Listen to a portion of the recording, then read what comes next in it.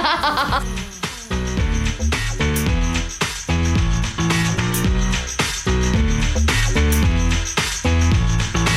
you wanna be my lover. Hello and welcome to the 250, your weekly podcast look at the IMDb's top 250 movies of all time. And this week, the bottom 100 as well. I'm Darren. I'm Andrew. I'm Marianne. I'm Grace. And this week, as we promised a few weeks ago when we were discussing 50 Shades of Grey, we promised to invite Marianne and Grace back to discuss a movie on the bottom 100 that everybody was very, very excited about. So we're going to talk about Spice World, ladies and gentlemen. Yay! Woo! Yay! Half-hearted yay. Sensing much enthusiasm radiating from this end of the table. But let's talk a little bit about this, actually, because, I mean, the thing, you can't just talk about Spice World. It's impossible to just talk about Spice World because it's tied up in all of this other stuff as well. Mainly the Spice Girls.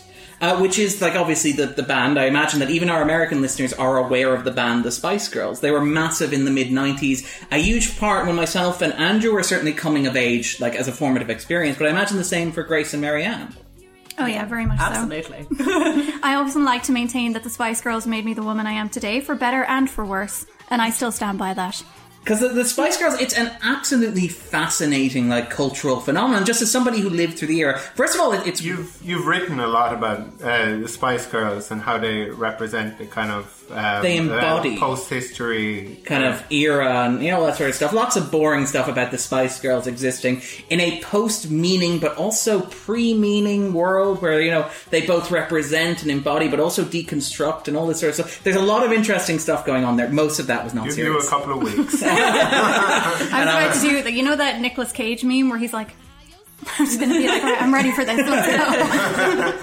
No, because the Spice Girls are absolutely fascinating. And I remember, this is weird that we are now, because we should point out, when we're talking about Spice World has had, I don't want to describe it as a bit of a reappraisal of late, because I think there are people who are always very fond of it. I imagine you two always were fond of it as well. Yeah, absolutely. But in the past, say, 4 or 5 years, it's undergone something of a kind of a cultural reassessment, particularly around its 20th anniversary. In fact, we watched the 10th anniversary DVD copy of it, when it was re-released. But, like, for example, I know that last year in January, to celebrate the 20th anniversary of the US release, they had, like, a re-release of Spice World, like, in cinemas that actually attracted a large crowd. A lot of the notes section of this podcast will be retrospectives from places like, say, BuzzFeed, but also like journals like The Atlantic and the New York Times, exploring like the legacy of the Spice Girls 20 years on. It's fascinating to look back and sort of to have something that, like, I remember firsthand, and I imagine you guys... We're talking about the same movie.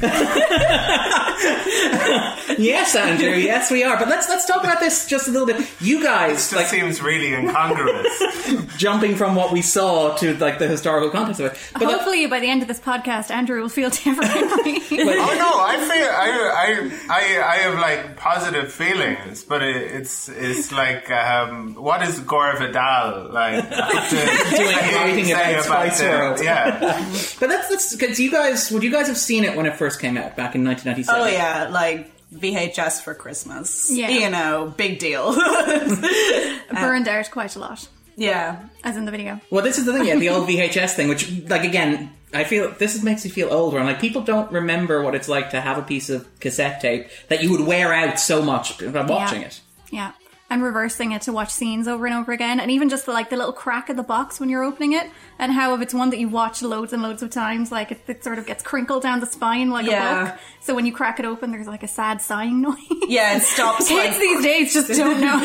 It stops cracking satisfyingly. It's become like sort of malleable, Yeah, and there's all these little like pressure points in the resigned plastic. to opening almost. And the spine fades. Oh, and like sometimes it breaking as well. The plastic in the corner breaking, so it doesn't kind of like clip. Yeah, you want it to. Yeah, and giving you sort of not a paper cut, a plastic cut that's really sore. Yes, the dark side of VHS. But so did you guys would have seen it in the cinemas though as well, or would it have just been a VHS release? We have books. We had VHS tapes. Kids, gather round and we'll tell you a story about Betamax. Yeah. But like, Grace and Marianne, would you have seen it in the cinema? I don't remember seeing it in the cinema. It's possible we went, but I feel like this was more of a home video phenomenon for me. I'm almost certain I didn't see it in the cinema because I lived in a very small town without a cinema, and it would have had to be a field trip. You know, basically, whether or not we saw something in the cinema always depended on what time of year it came out. Because if we were in Dublin at the time visiting our relatives, then Mum would take us to the cinema, but we did not go in Mayo because it was too much of a faff to get to one. So funny, we were like Darren and I were in a large-ish town of Sligo, but there was a time when when they were rebuilding the cinema, so we had to like everyone had to watch Titanic in Ballina. That was how big. The cinema in Ballina is really nice now. Yeah. Now. I feel like I don't know what it was like years ago. That Ballina had its moment, culturally speaking. It's like the cinema in Ballina was like, this is our moment. Yeah. I lived in Ballina for 5 years and nothing happened. And then as soon as I left, Titanic arrived. Yeah. But let's talk a little bit about the Spice Girls in particular in Spice World, right? Even Andrew, who I assume you've not seen this before. We invited the Spice Girls. our Spice Girls. Blah, blah, blah, feminism. Girl power. You know what I mean? Yeah. Thank you, Bob Hoskins. But let's Andrew, I assume you had not seen this before. Equalism. Equalization between the sexes. I had not seen this before. So, but you were obviously familiar with the Spice Girls. Like, I mean, I think everybody who lived through the 90s was familiar with the Spice Girls. Yeah. Yeah. What is that? Yeah, that sounds like a very loaded yeah. No. I of course I was familiar. Like you can't kind of exist in the world without knowing most of the words to a certain Spice Girls song, and then being surprised at how much of it you retained. Yeah. It's like, oh yeah, there's that one Spice Girls song. It goes like, and it's like, oh, looks like I know the whole thing. I got all the way through to the end. Yeah. But what about you guys? Would you guys have been big Spice Girls fans like during the 90s?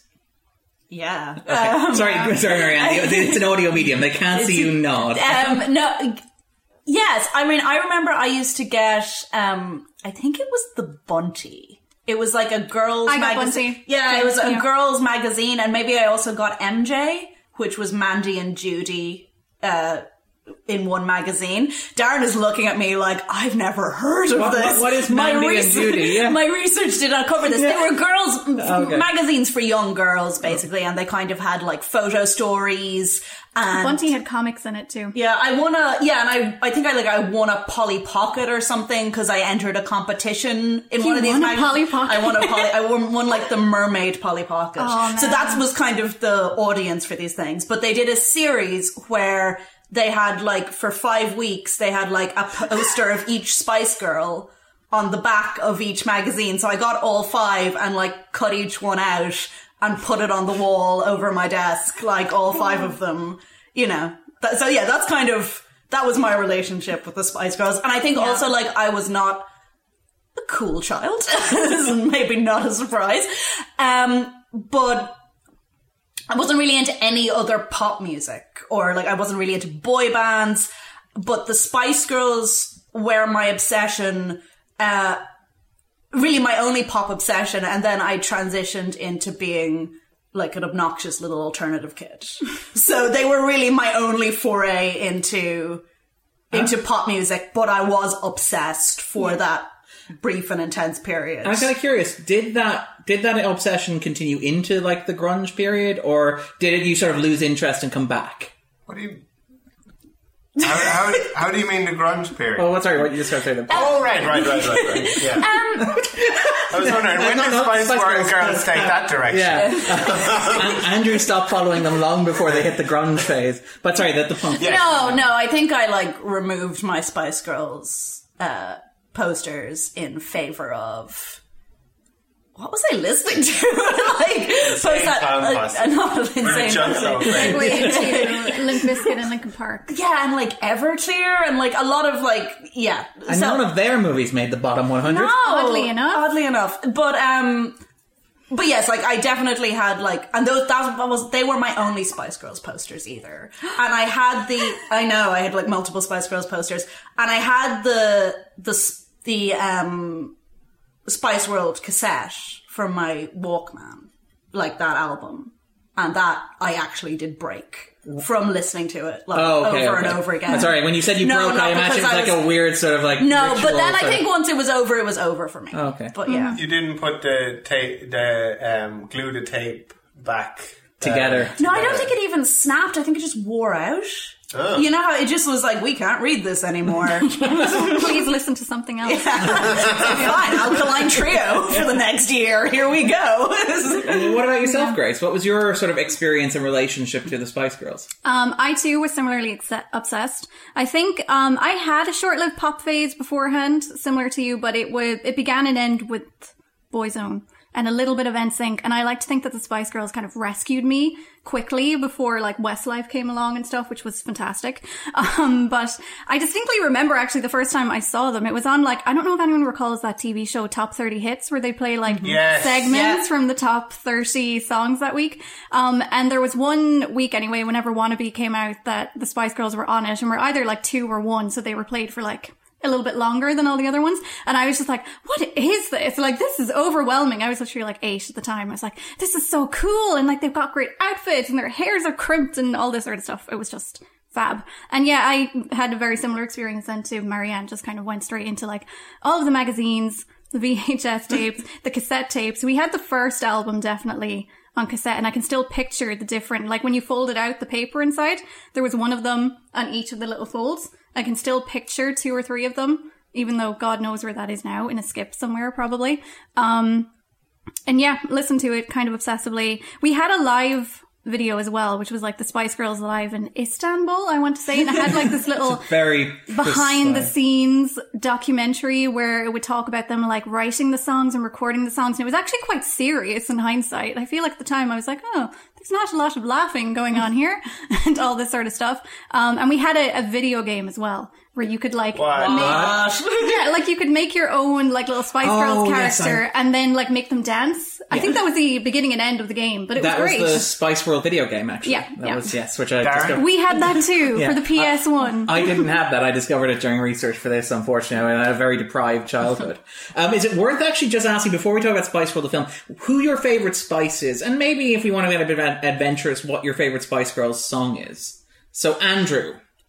No pressure. Yes, Jerry and I would have to probably think about it, but immediately just after watching the movie, Spice Up Your Life is a banger. Yeah, yeah, it's great. Yeah, so that's where I kind of like felt because like the and I think maybe. From watching the movie, I realised that, like, and I guess from, like, listening to a lot of the songs, a lot of it's kind of, like, about friendship and that. So, like, there were these 5 women, but they weren't really, the important thing wasn't that they were sex symbols. It seemed it wasn't really kind of exploiting that, or that wasn't the message of it. But there are a surprising number of Spice Girls songs that are about boys coming on too strong, and literally them just being like, get away, like back off, like it's I need a friend. If you want to be my lover, you're going to get my friends. Yeah. Say You'll Be There in particular, when they're just like, now you tell me that you're falling in love, like, whoa. Just say You'll Be There. Let's not even go there. Whereas like the priorities for them are very, very clearly not, like this isn't a thing for boys, but Jerry was very much the Spice Girl for boys, I guess. And she was like in the movie as well. She is the most kind of. But this is the thing where, and I mean, like, we're going to talk about the positive. Okay, we're going to talk about the plot of the movie later on.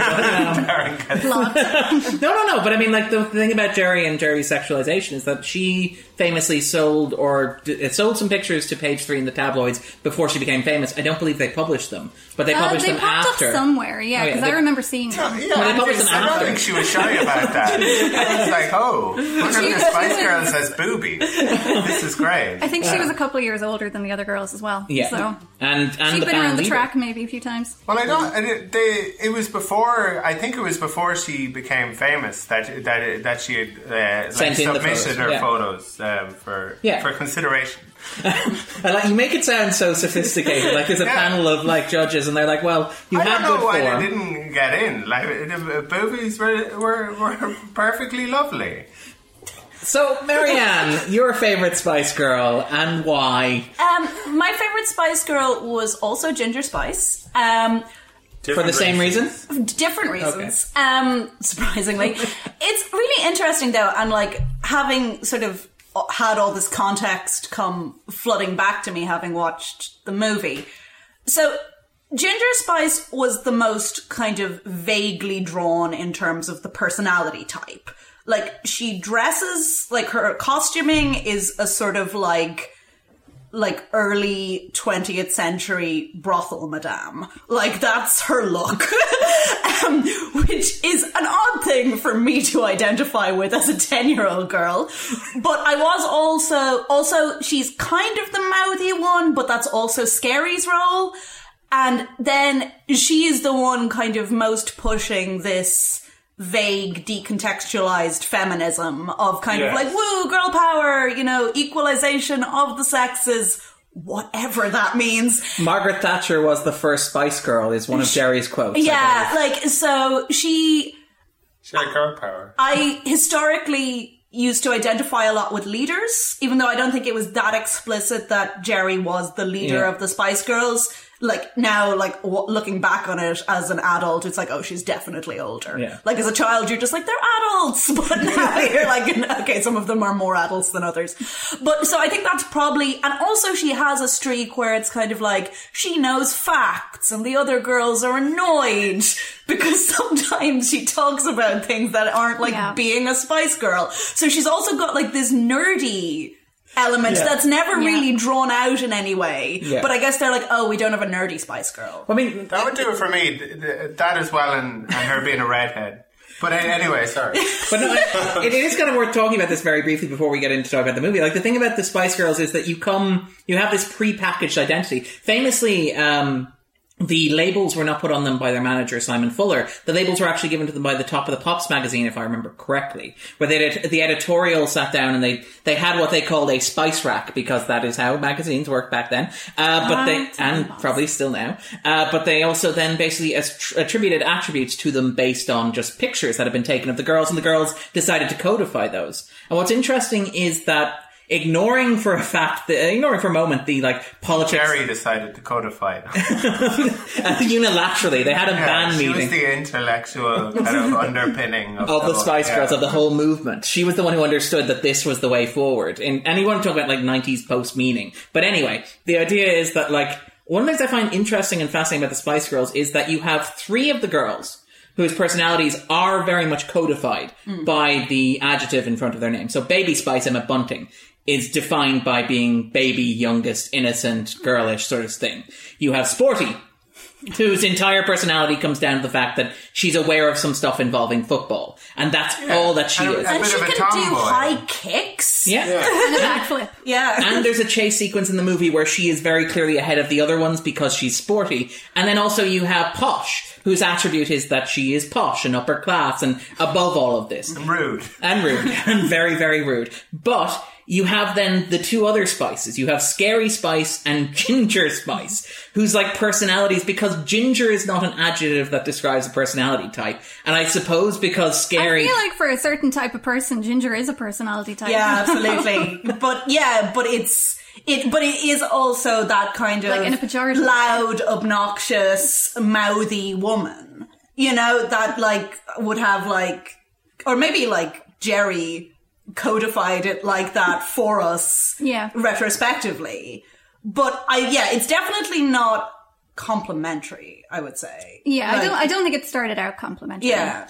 But yeah, it's funny actually when you were talking about all the reasons Jerry was your favourite, because she was also my favourite. Great. By far. Unified. I don't remember why I would have gravitated towards her, but I had the same thing when I watched this as an adult, and I'm like, some of the stuff she comes out with, it's just like, I feel like that was speaking to a part of me that I wasn't even aware was there. Like stuff like, you know, did you know the largest fish in the world is a manta ray? Because like I was a really weird child who would come out with this sort of stuff like it was fascinating, and people would just be like, whatever, and walk off. And I feel like I started to see elements of myself in her. And even the vague feminism, I think that's like was a very nascent vocabulary for... It's sort of a framing for something that you felt inherently but didn't know how to articulate. And was going to develop, it turns out, into a much greater extent later in life. Yeah. But it was the sort of... I mean, and it was that real 90s feminism that kind of, like, you know, hardcore disassociated itself from anything that had happened in the second wave.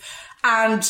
was kind of like girl power, but in a non-threatening way, because like we're all equal anyway, and like we're just like kicking ass and having a good time, not wearing pants, because like we don't have because to. Reasons. Like because I choose to go out not wearing. But pants. I think it was also like sporty was sort of the tomboy one. Yeah, but and if you weren't a tomboy, you weren't going to see. But I was a tomboy, but I also hated sports, so there was a real like disassociation there where, you know, and like obviously, I mean, just in the whole movie, it was like she knew what she was doing. Yeah. Like the rest of them are all so uncomfortable for the entire thing, and she's just like slouching about in sweatpants and crop tops. It was just, very, sporty, very... but can do other things too, Spice. Yeah. It is worth noting in terms of like the idea of the Spice Girls as like a second wave move to feminism. What's interesting is that like I think you're onto something with an entire generation of like young women, particularly coming of age with the Spice Girls, and somehow like through that coming to like a more activist sort of feminism. Because famously, the Spice Girls they were involved in the 1997 election in the UK. They became embroiled because this is to give you an illustration of how big the Spice Girls were. In 1997, Jerry and Posh inadvertently in an interview mentioned that they voted Tory, which led to an arms race between the Labour and Conservative parties to see which Prime Minister candidate could name the most Spice Girls. Apparently Tony Blair got 3 and John Major got 2. But the band had to issue a statement saying that they were sitting the general election out after their politics were discussed in the House of Commons. So they did not vote, or they did not campaign. They did not campaign. Okay. We don't know how they did in writing ballots. Sorry, go on. I thought it was that they weren't going to exercise their suffrage. It's like girl power. Sometimes girl power means knowing when not to use girl power. But it's also like, it's so strange to me, like looking back, that the Union Jack is like their unofficial branding. Yeah. You know, do you remember Jerry had a dress? Yeah, the sparkly Union Jack. PVC thing, was it? In his sequence, I think. Oh, okay. Yeah, but she possibly had more than one. Yeah, like, an entire wardrobe. Well, I mean, it should be noted that, like, this is, like, Spice World and the Spice Girls in particular arrived in the midst of what was known as Cool Britannia. And the idea was the reclaim... And again, you want to talk about how the Spice Girls maybe are relevant today in ways that expand beyond inspiring a generation of people towards, like, a more activist form of feminism. But in terms of stuff like reappropriating the Union Jack and patriotism and nationalism, like, you saw that they would have arrived around the same time as Oasis and Blur, would have made like a certain style of Britishness popular in the charts and in music, particularly in the US. But you also would have had, for example, like Trainspotting would have been a movie that was huge over in the US. It was a small indie British film, and you even get a reference to Trainspotting here. We won't go into too much detail, but where a character enters a scene in a way that deliberately evokes one of the iconic sequences from Trainspotting. But I mean, like in the 90s, you had this wave of like reappropriation of the Union flag and Union Jack. For example, like David Bowie's cover to his own 1997 album, Earthling, had him clad in a raincoat that was a Union Jack, to give an example. It was just kind of, and you had like Tony Blair coming to power being seen as a prime minister who was poppy. He was the answer to like Clinton in the US. Clinton playing saxophone and becoming like a pop cultural institution and getting elected president based on that, which led to like Obama, which obviously you could argue led to Trump. But even like this, you have this like weird... And none of that would have happened if it weren't for this movie. Spice Girls. Yeah. Which is your essential thrust. That's where I'm going with this. No, I just find it interesting that Spice Girls are such a potent cultural force that you can tie them into all of this stuff. I thought the movie was a lot of fun. Okay, fine. It is worth noting this is a movie that appeared on the IMDb's latest updated bottom 100 list, which is interesting. It is the only band-centric film that appears on the list, which is also interesting. We've talked about how the top 250 is generally driven by 90s nostalgia, but a traditionally masculine 90s nostalgia, so stuff the preference is Jurassic Park and Fight Club. Very specific genre. Yeah, Hard Day's Night and... Well, Well, yeah, but like there's other The Michael Jackson there's other one. pop music star movies in the bottom 100. Like there's Justin from to Justin to Kelly. Written by the same writer. Yeah, there's Crossroads. So like if you were to say like this is the only kind of girl. Glitter is Bang. on it, I think. Mariah Glitter is Carey. on it. Glitter is on it, Oh, yeah. But fine, I was talking more specifically like Hard Day's Night, Captain EO, that sort of stuff. But Captain EO. Yeah. Wasn't in a band. It was Michael Jackson. Fine. Fine. It's like this is one of many. Okay, alright. But it is worth noting again, this is something that ended up in the bottom 100 as like, and it's interesting to note, we talked about how the bottom 100 is almost like a reflection of the top 250, where you have this like 90s nostalgia, but this weird obsession with stuff that people who vote on IMDb hate. So here's a question. Would Spice World be among the 100 worst films ever made if you were constructing a list? Christ, no. God. No. Why?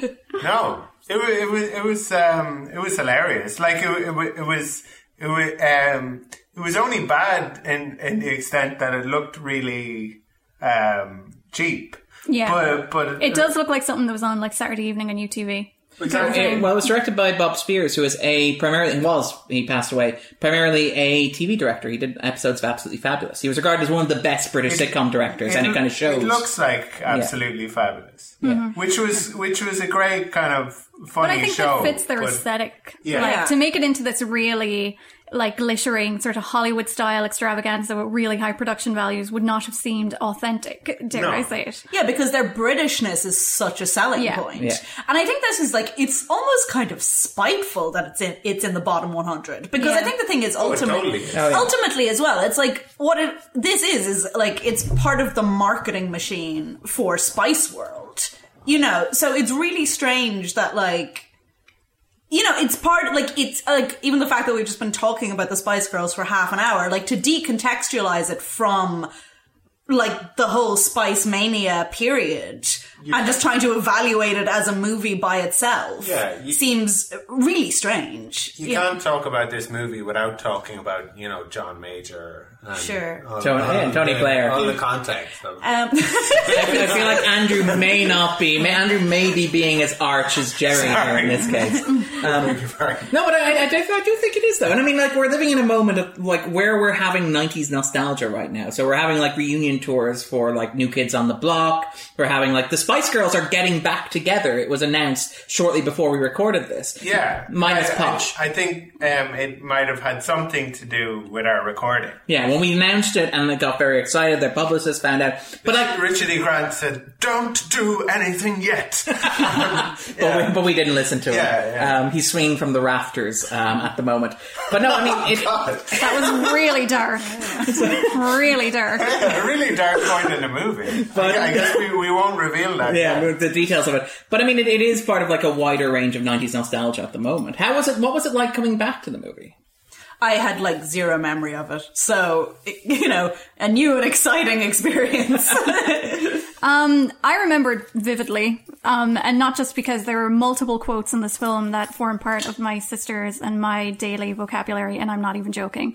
We say that manta ray thing constantly. We say that Getty thing constantly. We say, and I'm Victoria Malcolm constantly. None of this makes sense to anyone who isn't us. But like, I'm not sure even one of them's named Victoria. Yeah. But yeah, no, it's I think it's only interesting for me looking at it now to see kind of, because I've had this experience with a lot of other films that I loved a lot when I was younger that have elements in them, like subtext or sometimes even explicitly part of the text, kind of feminist or sort of progressive, very female-centric worldviews that clearly spoke to me when I was a child, but I did not quite realize that's why I love them so much. And I think I had the same experience watching this where I'm just like, yeah, what is it about the Spice Girls that I loved so much? And then you just kind of start to drill down into it and think, it was all about being irreverent and being yourself and telling boys Girl power, equalization between the sexes. off occasionally, and, that was fine and all that sort of stuff. And yeah. Yeah, no, and it is like, I mean, watching it is like unabashedly a movie about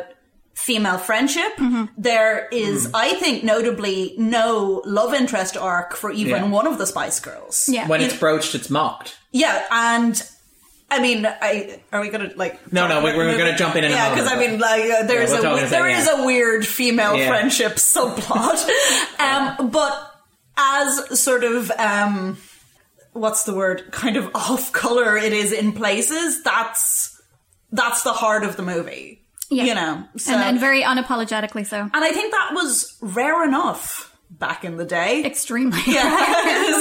All right. Because even if you look at, say, something like Crossroads, the Britney Spears movie, which is much more fictionalized, like she's not really playing herself in the same way that they're playing themselves here. Yeah. That's about a love story. Doesn't she just take off, or they take off across the country looking for some lad who's possibly knocked one of them up? I haven't seen Crossroads. Okay, and moving on. Crossroads, right? Getting into the ASMR section. But yeah, so I guess before we jump into the sports zone, then 2 more questions to ask. First one is, would it be on your bottom 100s? I think we know the answer to this by default. It would be in my top 100. Nice. It would not be in my bottom 100. Would it be in your top 100? I don't think so. Because Grace has thrown down the gauntlet. Andrew. No, it wouldn't. I mean, it used to be that it was kind of obscure dislikes that appeared on the bottom 100, like things that you didn't even know were hated so much. Yeah, or things that you didn't know they existed. There was a lot of that when Vladimir I was looking at the Putin's bottom propaganda, 100. for example. Yeah. But now there's kind of like much more kind of visible hatred. Yes. And very much focused at the targets you would expect it to be targeted. Stuff that you wouldn't be surprised at all. Yeah. That, but just disappointed that like so people hate this so much. Yeah. And it doesn't make any sense. Like it's on. I think they've covered it on like how did this get made, and it definitely kind of like is in some of their wheelhouse in being a kind of like a camp kind of outrageous movie where it's certainly a crazy movie, but it's just a lot of fun. We laughed a lot watching it. Yeah. And the movie was in on the show as well. Laughing at it. That's it. Yeah. Mm-hmm. Cool. And then finally, laughing. I don't know. Laughing along with it. Laughing along with it. Yeah. And then finally, the question is then, if people who are listening to this podcast already haven't watched Spice World, would you recommend that they pause the podcast, run out, watch it, and come back and join us in the spoiler zone? Yeah, absolutely. It's such a... I mean, even if you have no interest in the Spice Girls, or that wasn't your generational zeitgeist or whatever, it is such a fascinating time capsule of a movie. Yeah. No, I agree. Because I was going to say, I think, you know, your interest in it and your mileage may vary, I suppose, depending on how connected you were to the whole Spice phenomenon. But it's really fun to look at, and it is such a moment in time and such a portrait of a cultural phenomenon that I think it really merits further interest and further discussion. And Andrew? What was would you recommend that people watch the movie? Oh yes. Thank you, Andrew. All right, so join us on the other side of the spoiler zone. Come into the world, spoiler zone. Every boy and every girl, spoiler zone. People in the world, spoiler zone. So, Grace. What is... How do I follow that? They were going to do that. Well, we didn't think they were going to take it the whole way through to its logical conclusion. Oh, we have the full 3 verses written, but we'll spare you that. That's here, people. But, so Grace. Yes. What is Spice World about for you? I think to echo something Marianne mentioned, it is such a really lovely story about female friendship, and I think that's why for me, like when I think back on what I loved about the Spice Girls, kind of like what we were saying earlier about like all of the references in their songs to like how friendship was really important and boys weren't necessarily as important as people were telling you they needed to be, and I like the way that these messages are pitched in this film, like really, I don't want to say subtle because it's not particularly subtle, but it's not like they're standing there giving you a lecture is my point. Like it's portrayed in a very kind of naturalistic way that they just like hanging out with each other and singing songs and having fun, and that's such a pure, I think, thing to experience, especially when you're younger, but even now, like when everyone is so cynical and dismissive and you can't talk about anything without talking about it in its wider Trumpian bloody context, I'm like, I actually kind of miss when films are allowed to just be this like simple and heartfelt and just about having a bit of fun. It's just like a 90s thing, I think, in a way. And again, Andrew's Andrew's already looking at me. But in terms of like the Westward. Well, okay, we're I do feel like the 90s were, and I say this quite often, the 90s to me were the last time I felt like everything was slowly getting better. And ever since like 2001, it's slowly been getting worse. So there is something kind of being nostalgic for an era when you felt like, yeah, things are gradually improving. Like it's all to play for. Well, I mean, like we should be honest. The 90s were like a turbulent decade, particularly in like Eastern Europe and in the Middle East and stuff like that. But if you were 8... If you were 8 and in Europe or North America. In a small town in Ireland. Yeah, it seemed perfect because the Cold War was over, the threat of nuclear annihilation was gone, there was no evil empire against which you had to define yourself or found yourself caught in the middle of if you were Ireland. There was no push and pull. It was literally just like you had reached a point where everybody had accepted in theory that liberal democracy was a good thing. Everybody accepted that like equality of the sexes, to quote the philosopher Ginger, was also like a thing that was worth advancing. You had this idea the Nazis are accepted as bad guys in most movies. Yeah, you had this thing where you could have 5 women stand up and say things like girl power and, you know, talk about like female empowerment in a very broad and general way without attracting like an immediate backlash or response. Like if you had a band like the Spice Girls today, even offering the kind of, and I mean, you guys pointed out it's a very gentle form of feminism, but even if they were doing that today, you would still be getting death threats and you'd still be getting like people ranting on the internet. And you did, like we'll probably end up talking about this a little bit, you did end up with people ranting about like how the Spice Girls were destroying popular culture,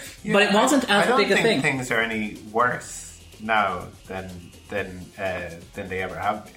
Well, I mean, I suppose we can look at our own country and think of certain ways in which this country has maybe like anyway. No, sorry, not to get too political, but the way the kind of like citizens' assembly is kind of being listened to, and a lot of kind of like progressive measures in society and things changing. Yeah.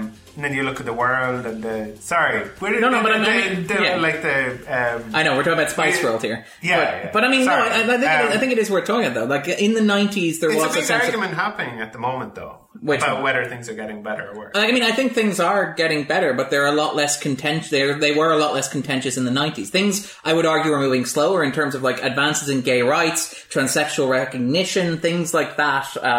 That stuff is moved on a great deal. Stuff like, for example, abortion rights for women had moved on a great deal even from the 90s and stuff like that, even though they're under threat at the moment, obviously in the States and places like that. But I think pop culture was a lot less contentious in the 90s. I think there was a much broader acceptance that we were moving forward. Now, we were probably moving forward slower, which is probably why things were less contentious. I mean, you did have culture wars in the 90s. You did have stuff like Tipper Gore complaining about violence in video games, for example. You did have things about, like, lawsuits against particular movies for portraying scenes of violence. You did have protests against like Quentin Tarantino, Oliver Stone, but that stuff was like in the background, buried. It wasn't in the foreground. You weren't sort of dealing with stuff like, does this movie have the right amount of American flags in it? Does it have too many? Does it have too few? And I think that's just because there's more polarization. Yeah. I don't think there's overall that everyone has gotten worse. No, but I think it's also that the conversation has gotten more complicated. Yeah. I mean, the 90s girl power movement,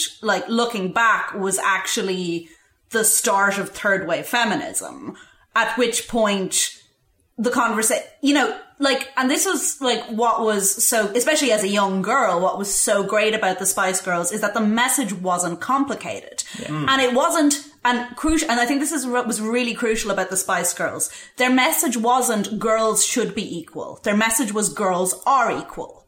Like, there was a sense of we're already there. You know, we don't have to fight for this. Yeah. We can just like wear crazy clothes and have fun. Yeah. Because this is the 90s. So, and it's almost a sense that at the end of history. We've arrived. We've arrived in the age of equality, and then obviously, like, since the 2000s, and also it's, I guess, that we've grown up and we're actually more aware of the news. But it's that this conversation has become increasingly more complicated, and that you have to like grapple with the nuance. Yeah. And that's something that's really changed, and it does make it more difficult. But then also means that you get more meaningful advances when they do come. Yeah. So thanks, Spice Girls. But no, I think that's right. I think that sort of taps into, I think, what Andrew was saying there. Like, things are obviously in a lot of ways better than they were in the 90s, but it's more contentious and more polarized. Yeah. And it does feel like you have to make a much stronger argument for something which should be self-evident. Like the thing I just said about Nazis being bad. You know, the fact that, like, if you could time travel back to the 90s and have this conversation with somebody where it's like, someday you're going to have to, like, talk about people who don't see a bad thing when they think about, like, fascism or Nazi Germany. And that's going to be something that we're going to have to deal with, because I think the idea in the 90s was the sense that, like, you know, society accepted that certain things were just bad, other things needed to be talked about, and we were very slowly sort of getting there, and it just sort of feels like we've regressed massively, and that has filtered into pop culture where people, I feel like people were always very, very, very invested in the pop culture that they love, but something seems to have gotten so much more amplified in the past while where, like, people have allowed it to infiltrate their identities to such an extent that they take personal offense if something is not exactly the way they want it to be. And I'm sure there were people like that before, but I don't know if they were quite as loud or as they visible. couldn't find each other as easily. I think is crucial. Yeah.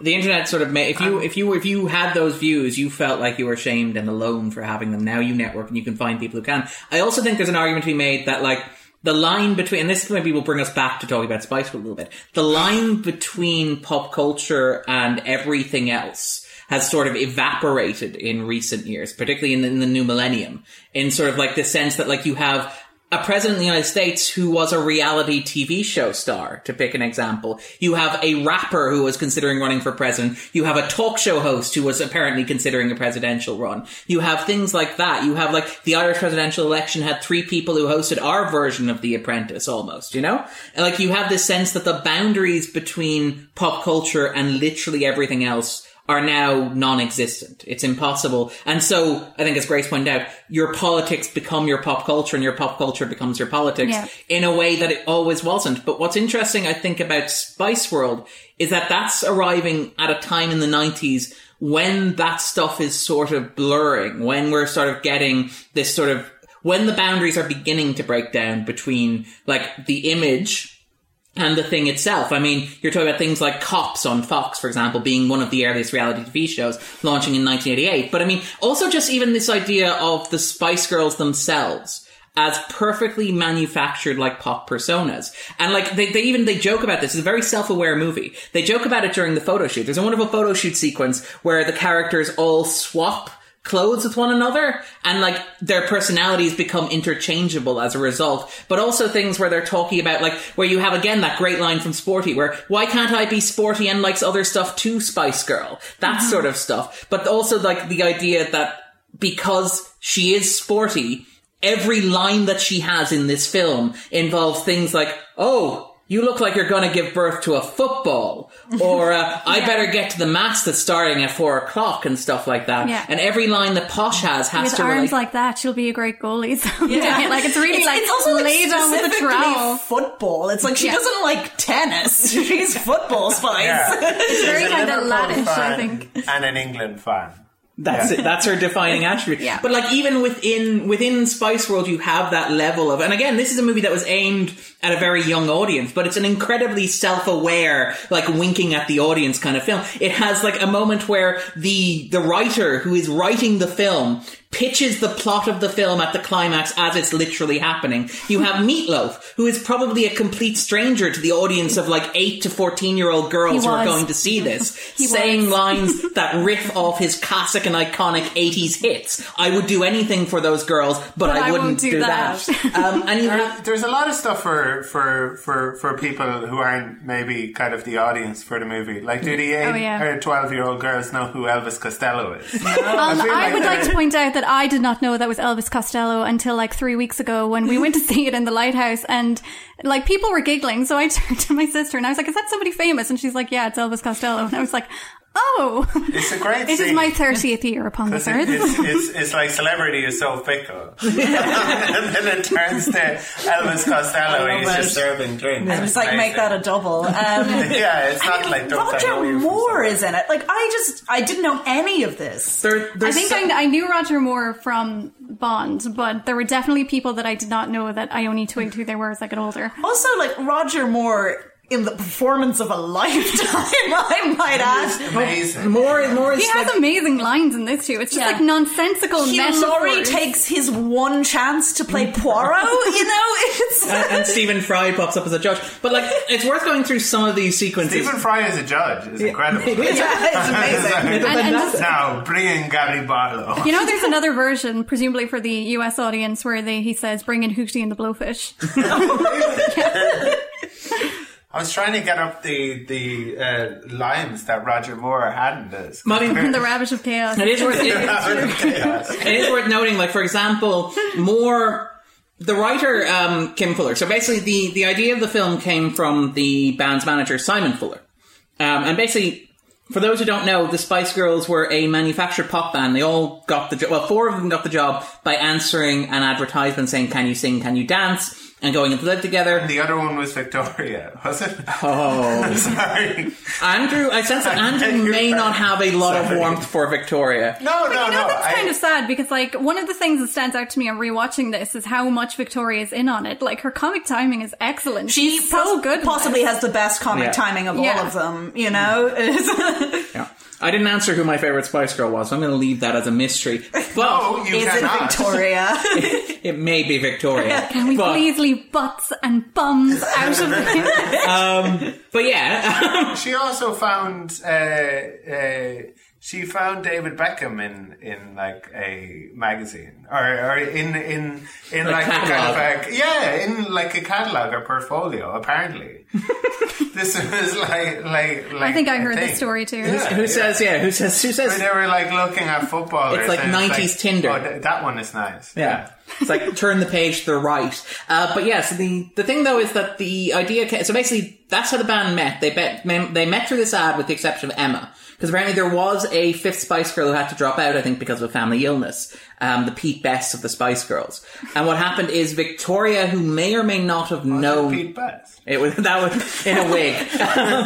Smiled again. Yeah, damn it, one of these days. It's like that time we got bounced out of Take That. But the thing is that... So they had 5 and then one of them dropped out. And I think Victoria knew Emma, brought in Emma. They... sort of lived together for a little while. They fired their own managers, which is quite impressive. Like, they were brought together by this advertisement, by these managers looking to create a girl group. Got together, decided, we don't actually need these managers who brought us together, fired them, recorded an album, and sort of like got out there and became their own thing. When they lived with Bill Patterson. from Bill Patterson from those kind of Scottish movies where he's big into jazz in this one. Oh, yes. He plays Brian. At the bartender. Oh, yeah. This sort of flashback to their humble origins and stuff like that. I was trying to figure out if I knew that guy from somewhere or if he was just a randomer. He's in that Ice Cream Wars movie. I forget what that's called, but you know the one where it's in like Edinburgh and there are these two... it's based on a real story where there are these... competing ice cream parlors, and they had a gang war, like a turf war. I am unfamiliar with that. Gang war. But it sounds interesting. One side really creamed the other. We were talking about dragons earlier. Duncan Ballantyne was involved. Pretty cold-blooded, if you ask me. Ice cream war. Someone give him a laugh or this is going to keep going. Hey, I'm sure there are both really chill guys underneath it all. But anyway, but this is the thing. So they got together and they're managed by this guy called Simon Fuller in the end, but his brother Kim Fuller wrote the script. Mm-hmm. And his brother, yeah. Kim Fuller. Okay. Yes. Who went on? Kim Fuller became like, and he sort of... I thought that too. I was reading the additional... dialogue by Jamie Curtis. No, there were special features. Yeah. So they had like you choose like which is your favorite Spice Girl, and then they would talk about it, and they were talking about working with Kim, and they were like working with him and working with Kim. But Fuller has become since then. He sort of specialised in writing these sort of movies. He wrote from Justin to Kelly, to give an example there. He's also responsible for all the S Club 7 television movies. Has he special... What a CV. Like, Imagine having not only Spice World on your CV, but all of the S Club 7 movies TV and shows. the short-lived S Club in LA TV series as well. But what about Miami 7? Did he I write believe that? he may have provided additional concepts for that. God, I feel like that was less short-lived than the movies. What movies were there of S Club 7? There were, I believe, 3 of them, direct-to-video. Oh. Were there not? I assumed they were remember just the the TV show. shows. Okay. Yeah, the TV shows. The TV shows were good. Well, maybe the direct-to-video one may just be repackaging episodes of the show. Oh, maybe. Yeah. I'm not going to pretend to be an S Club 7 expert. My research Miami didn't look 7 like was that. better than LA 7. And the backlash from it. Yeah, as we Anyway. all remember from the peak days. But he was talking about how They all had this. It had the same look as Spice World, the S Club 7 thing as well. Did he also work on Absolutely Fabulous? No, that was Bob Spiers. But the thing was, what Fuller would say is that he'd end up with people who would come up to him and say, I absolutely have to be in the movie. Which in part explains, because he's not going to say no to Bob Hoskins, but it explains why the movie is as episodic and random as it is. Because he would have people show up and say, well, you're doing the Spice Girls thing. I want to be in it. I don't care what you do. You got to write me into this. And famously, we talked about those wonderful lines from Roger Moore. When the rabbit of chaos is pursued by the ferret of disorder through the fields of anarchy, it is time to hang your pants on the hook of darkness. Yep. Whether they're clean or not.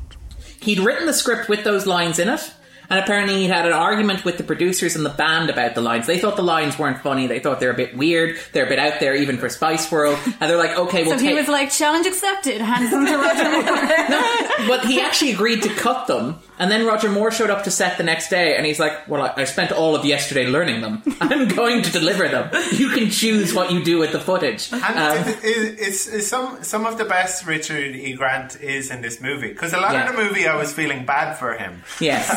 Richard E. like, Grant is... Richard, this is terrible.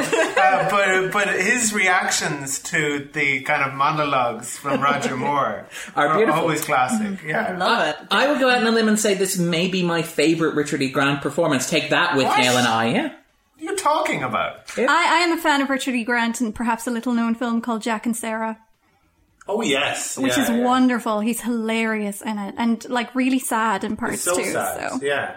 So yes, but I also have a huge soft spot for him in this, obviously. But yeah, and I have a real soft spot for the character as well. I feel like the character is in some ways the hero of the film. It's the one that you identify most As an with. adult, I might think be. you can definitely identify with them because there's the part of you that, like, when you're growing up and jaded, and you're just like, "Oh, for God's sake, can we please just get this done?" Well, I meant it's the also, one- I imagine, very much like what being a parent is like. You're just like, "Stop this! Stop doing that! Please just show up when I tell you." And to." there's no reasoning with them, Yeah, you know, like, because none whatsoever. their demands are not reasonable. Oh. I'll buy you a Magnum. Please show up. Chocolate Magnum. I only meant the one that Darren associates most with. Thank you. Yes, It's like, where are they? Darren's Listeners are trying getting to a organise his A podcast. peek you know. behind how the podcast works. Yeah, the mushrooms are nearly done. I'm also British when I'm off mic. This is all just an affectation. My sideburns are excellent, though. My sideburn game is excellent. And your suits. Yeah. You're like head to toe green suit. Knee length. And the jacket, yeah, particularly like the leather waistcoat is a nice touch as well. But it's there, just in terms of like talking about this, also worth noting Meatloaf, who plays the bus driver. Noted. He was apparently a last minute recast. They Who was it before? They cast Frank Bruno the boxer in the role, but apparently he stormed off set when the Spice Girls refused to sign an autograph for a nephew of his. Oh. Everything just got very heavy. Very serious, yeah. And apparently they had to recast at the last minute, which is why you ended up with Meatloaf as the bus driver who's barely in the movie. Is Yeah, that just- such a bad thing, though? I mean, it's meatloaf. yeah. Everyone likes a bit of meatloaf.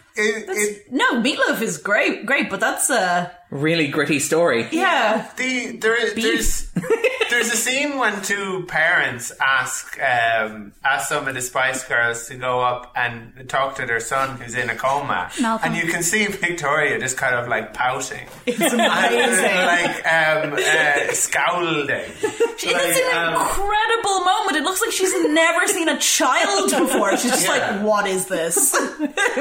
And yeah, she's just like, do I have to? What's in it for me? Yes. And then it's implied that the promise of seeing Jerry's tits is what wakes him up. Accurate. And that child was Andrew. No, I was sitting beside Andrew, and his eyes also opened at that moment. Yeah.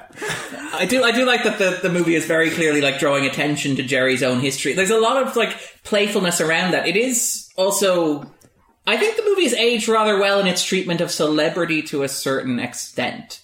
In that as much as the movie can be said to be about anything other than the Spice Girls have an adventure on a bus, it is perhaps and the aliens and the haunted house. Yes. I loved that haunted house vignette as a child. Again, with the, like, it's so on brand for me. I'm surprised they had so many kind of 90s celebrities, and that none of the people who appeared in the movie turned out to be like massive child molesters. They did use a Gary Glitter song. I was going to say, Gary Glitter was supposed to be in it. Was he supposed to? He was supposed to have a cameo, and then at the last minute they were like, near miss. Which is how the song ended up in it, but he did not. Wow, good call. There was a bit of a flub in that scene where the reveal is going to be that all of the dancers have these assless chaps. But you see that earlier in the scene. Yeah. Like you see, they're wearing assless chaps, and this is before the punchline. Before they turn around, and it's like, this was the compromise here. Which is kind of like one of the ways in which, like, you can tell that this isn't a good movie. In that it's a fun movie, it's highly enjoyable, and it's kind of interesting to look at. It's not necessarily a well-made film, perhaps. No, but I did love the. It might be like perhaps a highlight for you guys too. But when they're talking about how the movie is going to end, and they're saying, and it's going to jump over a bridge, and then but that's very expensive. It's amazing. It's expensive, not necessarily. Yes. I love that. And we cut insight into movie making there, folks. And you cut to like a little model bus jumping over like a cardboard bridge. It's like that bit in Wayne's World, the second Wayne's World, where they're just like, I can't believe they are flying us all the way to England, and it's like a plane on a little stick. And then like two generic body doubles just walking around Piccadilly Circus or something. They're like, wow, I can't believe they flew us all the way over here. I thought they would have just hired doubles. I love that it's kind of like making fun of the movie that it's in. Yes. As well, because it's so, in spite of how huge Spice Girls are, and in spite of how kind of huge this movie is in terms of like everybody wants to be in it, it's really kind of naff. Kind of low budget, kind of taped together. Well, I mean, like, there's the really great credits sequence, you know, which now would be a post-credit sequence, which is like, it's actually probably the most impressive sequence in the film because it's a oneer. It's a oneer with this huge ensemble of famous people who are just hanging out while the camera moves through and goes from Richard O'Brien complaining about kids not liking him, which is great, the guy from Shock Therapy and the Rocky Horror Picture Show, worried that Spice World would be the one. But more importantly, the Crystal Maze. Ah, yes. So I think he had, like, a riposte. But I see what they were going for. And then to Alan Cumming, talking about how excited he gets when the Spice Girls show up. Apparently, on his last day of filming, they all signed him with a Sharpie.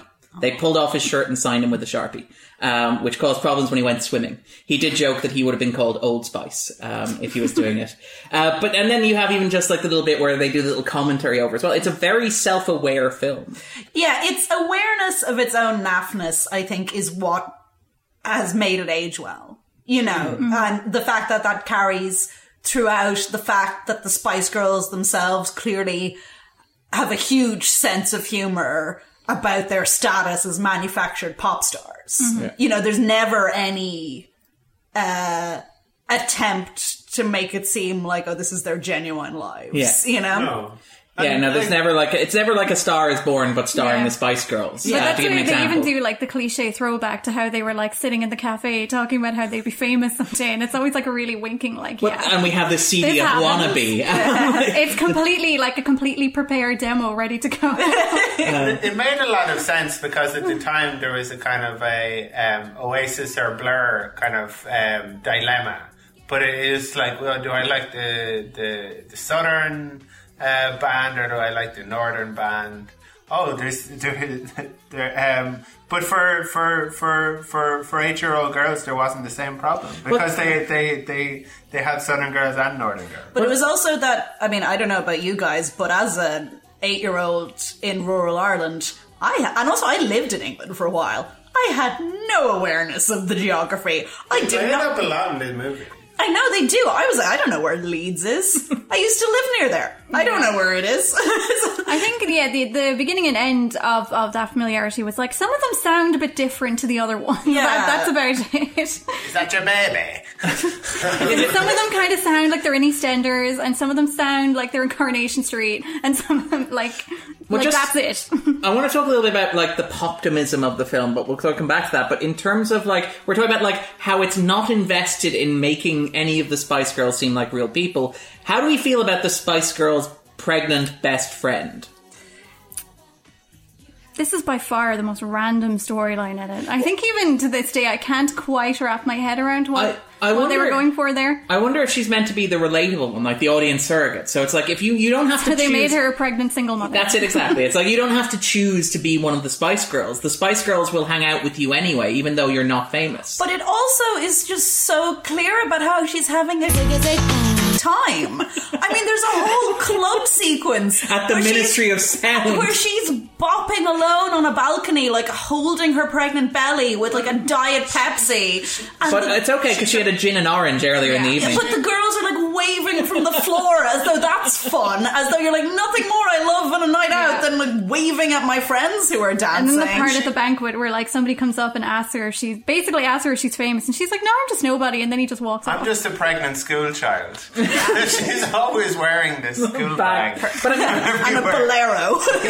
But I particularly like that sequence in terms of, because it's framed in such a way as like the girls are doing something nice for her by bringing her to the Ministry of Sound and ditching her. Yeah. Which is a very strange dynamic. But it makes me wonder, like, is the point of that character to be like, the Spice Girls are relatable because they have a friend who isn't famous, and that friend could be you? Now, in fairness, that friend has no family, so it's very charitable that they chose to be at the hospital since no one else showed up. Yeah. There's an amazing scene in the hospital where they're looking after their friend when they're looking after Nicola. They're supposed to be at the Royal Albert Hall, and a nurse comes in and it's like, "Are you finishing your shift now?" And it's like, "Yes, I'm off to see the Spice Girls at the Royal Albert Hall. I better go off now." This nurse doesn't kind of notice. No, she does. She says, like, "See all of you later, hopefully." So it's even weirder. She doesn't really remark on it very like, "Oh my god." No, it's the weirdest thing because she comes in and does this performative like, "I'll be seeing the Spice Girls later," knowing full well they're in the room. I thought she didn't realise. No, but it's even weirder because then she's like, "See you later, hopefully." It's like, do you know that they're going to still be here? What is... I don't want to have to get a refund on this. Hint, it's very, very strange. I do wonder though if that's the thing. If it's meant to be like, because if the Spice Girls are all prepackaged, and so like there's a scary one, a sporty one, a posh one, a baby one, a ginger one. Now, if you don't happen to be a scary one, a sporty one, a posh one, a ginger one, you're a pregnant Asian one. Yeah. Well, I mean, the News of the World famously, and in a wonderful display of tact, for which they are well known, referred to her as Rice Spice. Oh God. Yeah, if you want to go back, like, how recent that sort of, like, casual racism is, yeah, there we go.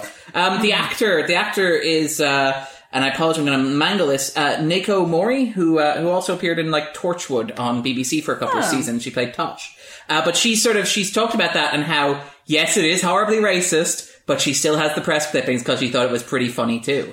Yeah, I mean, and we see in that flashback scene that she was also potentially goth Spice at one point, but was obviously... It's even weird that even at the time, she's like, "I'm your groupie when we're all teenagers. I'm not in your fun band."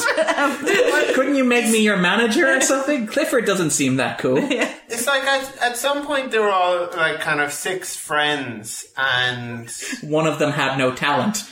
Yeah, I mean, they were just a group of 6 friends, and there was nothing kind of like separating that sixth person from the group. And then they all kind of like went off to do this thing. I'm sure they could have had a 6th member. Well, there's a really strange kind of through line in it, though. Like the fact that she's pregnant, it's sort of very much implied that it's like, well, this is obviously like the end of your life. You know, there's no way you could be. Well, they have a flash forward sequence where it's like Yeah. if the Spice Girls imagine having kids, and it's like the end of everybody's dreams. Mel C is great in that. Yeah, They're all pretty good actually in that. Brucey, But it's- They were having a lot of fun. But it's such a strange, but it's also so obviously like the Spice Girls brand of sex appeal is so weirdly desexualized. Like with Jerry occupying the role of the sexy one, but it's such a weird camp, like Moulin Rouge style. Like you described her as a turn of the century madame at a brothel. Yeah, absolutely. And I think I only get that because she's like a bit older than the others and seems to be in charge. But she also has that Cruella de Vil whip going on. It's so burlesque, you know, and I don't know as young men if that like did anything for you, but I think we know from Andrew that it did. But it's certainly... You're just putting like a slide whistle into the edit there. Is that what you're going to do there? Anyway. But it's sort of like, but at the same time it's implied that they have like an awareness of like what men are and how they work. Like there's this really like cruel moment where they're like, oh, she's like about to give birth, what do we do? And Ginger is like, oh, maybe close your legs. And Mel B is like, oh, it's a bit late for that, she should have done it 9 months ago. And it's just like, okay, women supporting women, like let's get back on track. She's laughing. So obviously she knows that it wasn't meant. But I do feel like that, I mean, I like that Mel B is scary Spice because she's the scary judgmental Spice. But I think it is also, but then if you think about the target audience of like young girls and funny joke. Well, funny joke, but also real concern. Like crisis pregnancies among teenage girls. Yeah. You know, and that would be something that would have been... Interesting. Well, yeah. Well, it wouldn't have been too long after that the infamous Sarah Platt storyline in in Coronation Street Street. happened, because that was my first introduction to the horrors of teenage pregnancy, because she was only meant to be like 13 in that. So... Yes, but I think following on from what you were it saying. was like a sort of, it was a time where like, don't get pregnant, like it is the end of your life, was like at a safe remove from slut shaming. You know, it's not kind of like, oh, like you shouldn't be having sex. None of us really know what that is anyway. We're like weirdly ignorant about how pregnancy even works. But it's also implied that like, we do have like ex-boyfriends and things. It's all very strange, you know. Well, which that part when they're in Italy and Jerry says something like, you know, do you think that thing down there is real? Oh, socks. Yeah. I think it's socks. It looks like socks. There's a lot of jokes about like packages and you know that. Yeah. In that context, actually, was I the only one who found Baby Spice very weird? No. Okay, in terms of like that. She was. Like, in terms of, like, because she's presented as this weird, innocent girl who constantly has a lollipop in her mouth, which is both to suggest innocence, but also creepily sexualized. Like, when they get on the Spice Bus, which is a TARDIS, they have, like, her little corner, which has, like, stuffed teddy bears and a swing set. She wears, like, this nightie, and she's bought with a chocolate magnum and stuff like that. And she talks to, like, the stripper about, like, all her favourite stuffed animals. I feel like, and the... Grace and Marianne might be able to kind of tell me if this is correct or not, perhaps. But I feel like each of the Spice Girls kind of represents something for a young girl, and kind of like allows you to look at the 5 of them and think like, oh, I'm that one, and the Baby Spice is somebody who, while her friends are kind of like very kind of, you know, hungry to kind of become mature and like into boys, are very kind of sporty or whatever you have. Scary. There's a kind of like sometimes when you're a child, when you're a young boy or young girl, you want to kind of cling on a little bit to childhood.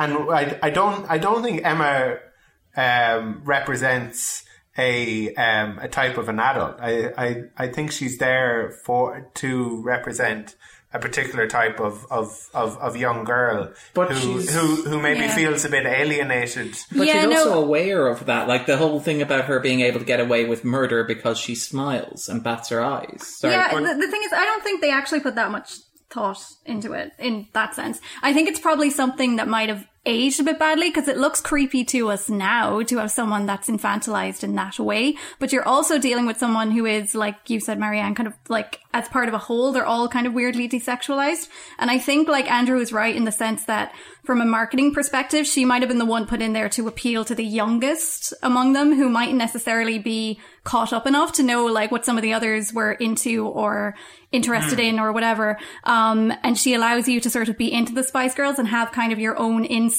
character, as it were, who's into all the kind of cutesy stuff that you are. But I think when you look at it now, like with adult eyes, part of you does just see a weird level of infantilization that's maybe a little bit unsettling. But I don't think it was intended in that way. I think it might just have aged a bit badly in that sense, if that makes sense. Yeah, that sounds about right. I mean, I do think, it is a little bit disturbing looking back on it. And I don't think, I would disagree in the sense that I don't think the Spice Girls marketing machine was naive enough to think that there was no like sexual appeal that this specific brand of femininity had. Because I think that no, not in that sense. I think I was mentioning the way you were like they're not like overtly sexualized. You know, like it's not 30 Rock presenting her as a pinup. It's absolutely not their main target audience. Yeah. But I think like the weakness of the Spice Girls was always that they had this thing where it's like, oh, like you can be like any kind of woman, but even within these 5 types, we've kind of run out of ideas because like Scary Spice and Ginger Spice have a lot of overlap.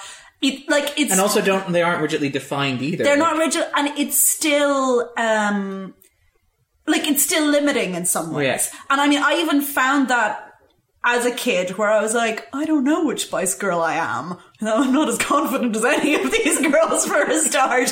But, you know, like, yeah, there was a sort of, there was no nerdy Spice, for example. You know, there was... But Jerry plays chess. Sure. And has books. Yeah, but like that's kind of they're certainly portrayed as nerdy Spice in this movie, but not like when you're like consuming the Spice Girls as a sort of visually. Certainly, I think she was more a spokesperson for the band as well. Well, she was the one responsible for the feminism.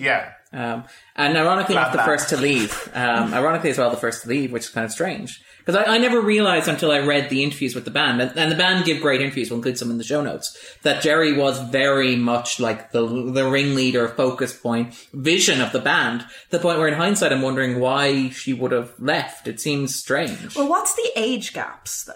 I think when the Spice Girls started, because I looked this up recently actually, I think Jerry would have been maybe like 26 or so here, and Emma was the youngest, she was maybe 22, and the others were like 23, 24. So we're not talking about massive age gaps. Sure. But I think... sizable enough for her to maybe think at some stage, I'm going to move on. Well, it sounds like Jerry hit 30 or thereabouts and was like, you know... I'm done here. My work here is done. I don't know. Yeah, I can completely see how the oldest member would be the first to go. You know, like she can see that there's a sell-by date on this, so... Yeah, because then when she went into her solo career, like her first song, unless I'm very much mistaken, was called Look at Me, and it had that very like I remember that song. Individualistic sort of thing going on. So which was clearly intentional. She was all like natural, like you could see her like freckles, and she got all the red stripped out of her hair. Mel C was really the one with pipes, though. Yeah, well, she's the one who did the Bryan Adams song "Baby When You're Gone," right? Yeah, it's a great song. And the other one is what was it? I thought that we could just be friends. Wasn't that the Things Will Never Be the Same Again? That's the Bryan Adams song, isn't it? Oh no, that's a different song. Oh Baby that's When You're Gone is the Bryan Adams song. Both Baby When You're Gone. Yeah, both of those songs. Mel C is definitely like the perhaps the most vocally talented. Kind of like within the band. Yeah. But she did. I can't remember what it was called, but it was a reality show, possibly called Superstar, where they were looking for a star for Jesus Christ Superstar on the West End, like with Andrew Lloyd Webber as a judge, but this person was going to star opposite Mel C playing Mary Magdalene. Mary Magdalene's song in Jesus Christ Superstar requires a serious set of pipes. So it was just like the fact that she was like already cast in this. I was like, oh, it's... Well, this is where the guys, like, when they responded to the ad, like the girls who can dance and sing wanted ad, what they discovered was they all knew each other already because they all had gone to all the previous auditions. Like, they all trained, they'd all done like show tunes and stuff like that. Like, they'd done Andrew Lloyd Webber and stuff like that. So I mean, that probably makes sense actually, that she had that sort of experience there. Mm-hmm. She was great. But in terms of the film, is it worth talking a little bit about the notion of celebrity as it appears in there? Because one of the things that was kind of interesting watching, it's a very unfocused film. It's very sketchy, it's very bitty, which is what you expect from a film like this, and that it's very much like every idea you have at the wall. It's like comic relief. Yeah. It's like watching kind of an hour and a half of comic relief, but it's just the Spice Girls and other celebrities like Bob Geldof and Elton John kind of coming in for little sketches. Yeah. Sort of. Mm-hmm. Yeah. But I mean, one of the interesting things is a vague story. It has, its through lines tend to focus on this idea of media and celebrity, in particular the relationship that exists between the Spice Girls and the media, to the point where you could argue the villain of the film is basically Rupert Murdoch. And his red top tabloids, here played by Barry Humphries as is it Maxford? Maxford.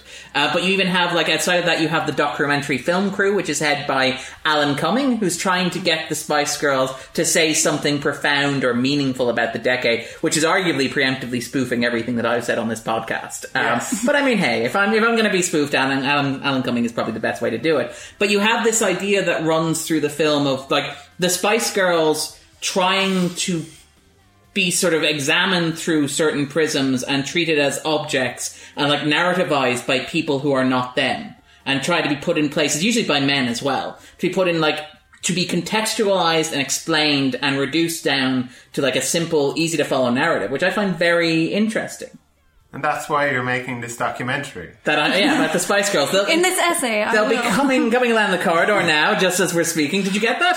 But I think it is, and it is interesting that it's exclusively men trying to manipulate them and exploit them and make their fame and success either to undermine it or to make it work for them. And I don't think they ever really break out of that per se. It's not a very, again, I guess because the movie is so unfocused, but I do think it is a kind of maybe extremely subtle look at, you've got 5 female superstars like navigating their way through a patriarchal industry that wants them to be a certain way and wants them to be a certain thing. And they are, in a fun, non-threatening way, resisting that at various points. Like, don't worry about that. Yeah. That's kind of the reaction to it all the time. It's like, hey, eventually it's like, hey, he's taking photos of us. Yeah. Let's chase him down. And then when they catch him, he just changes his mind. Yeah.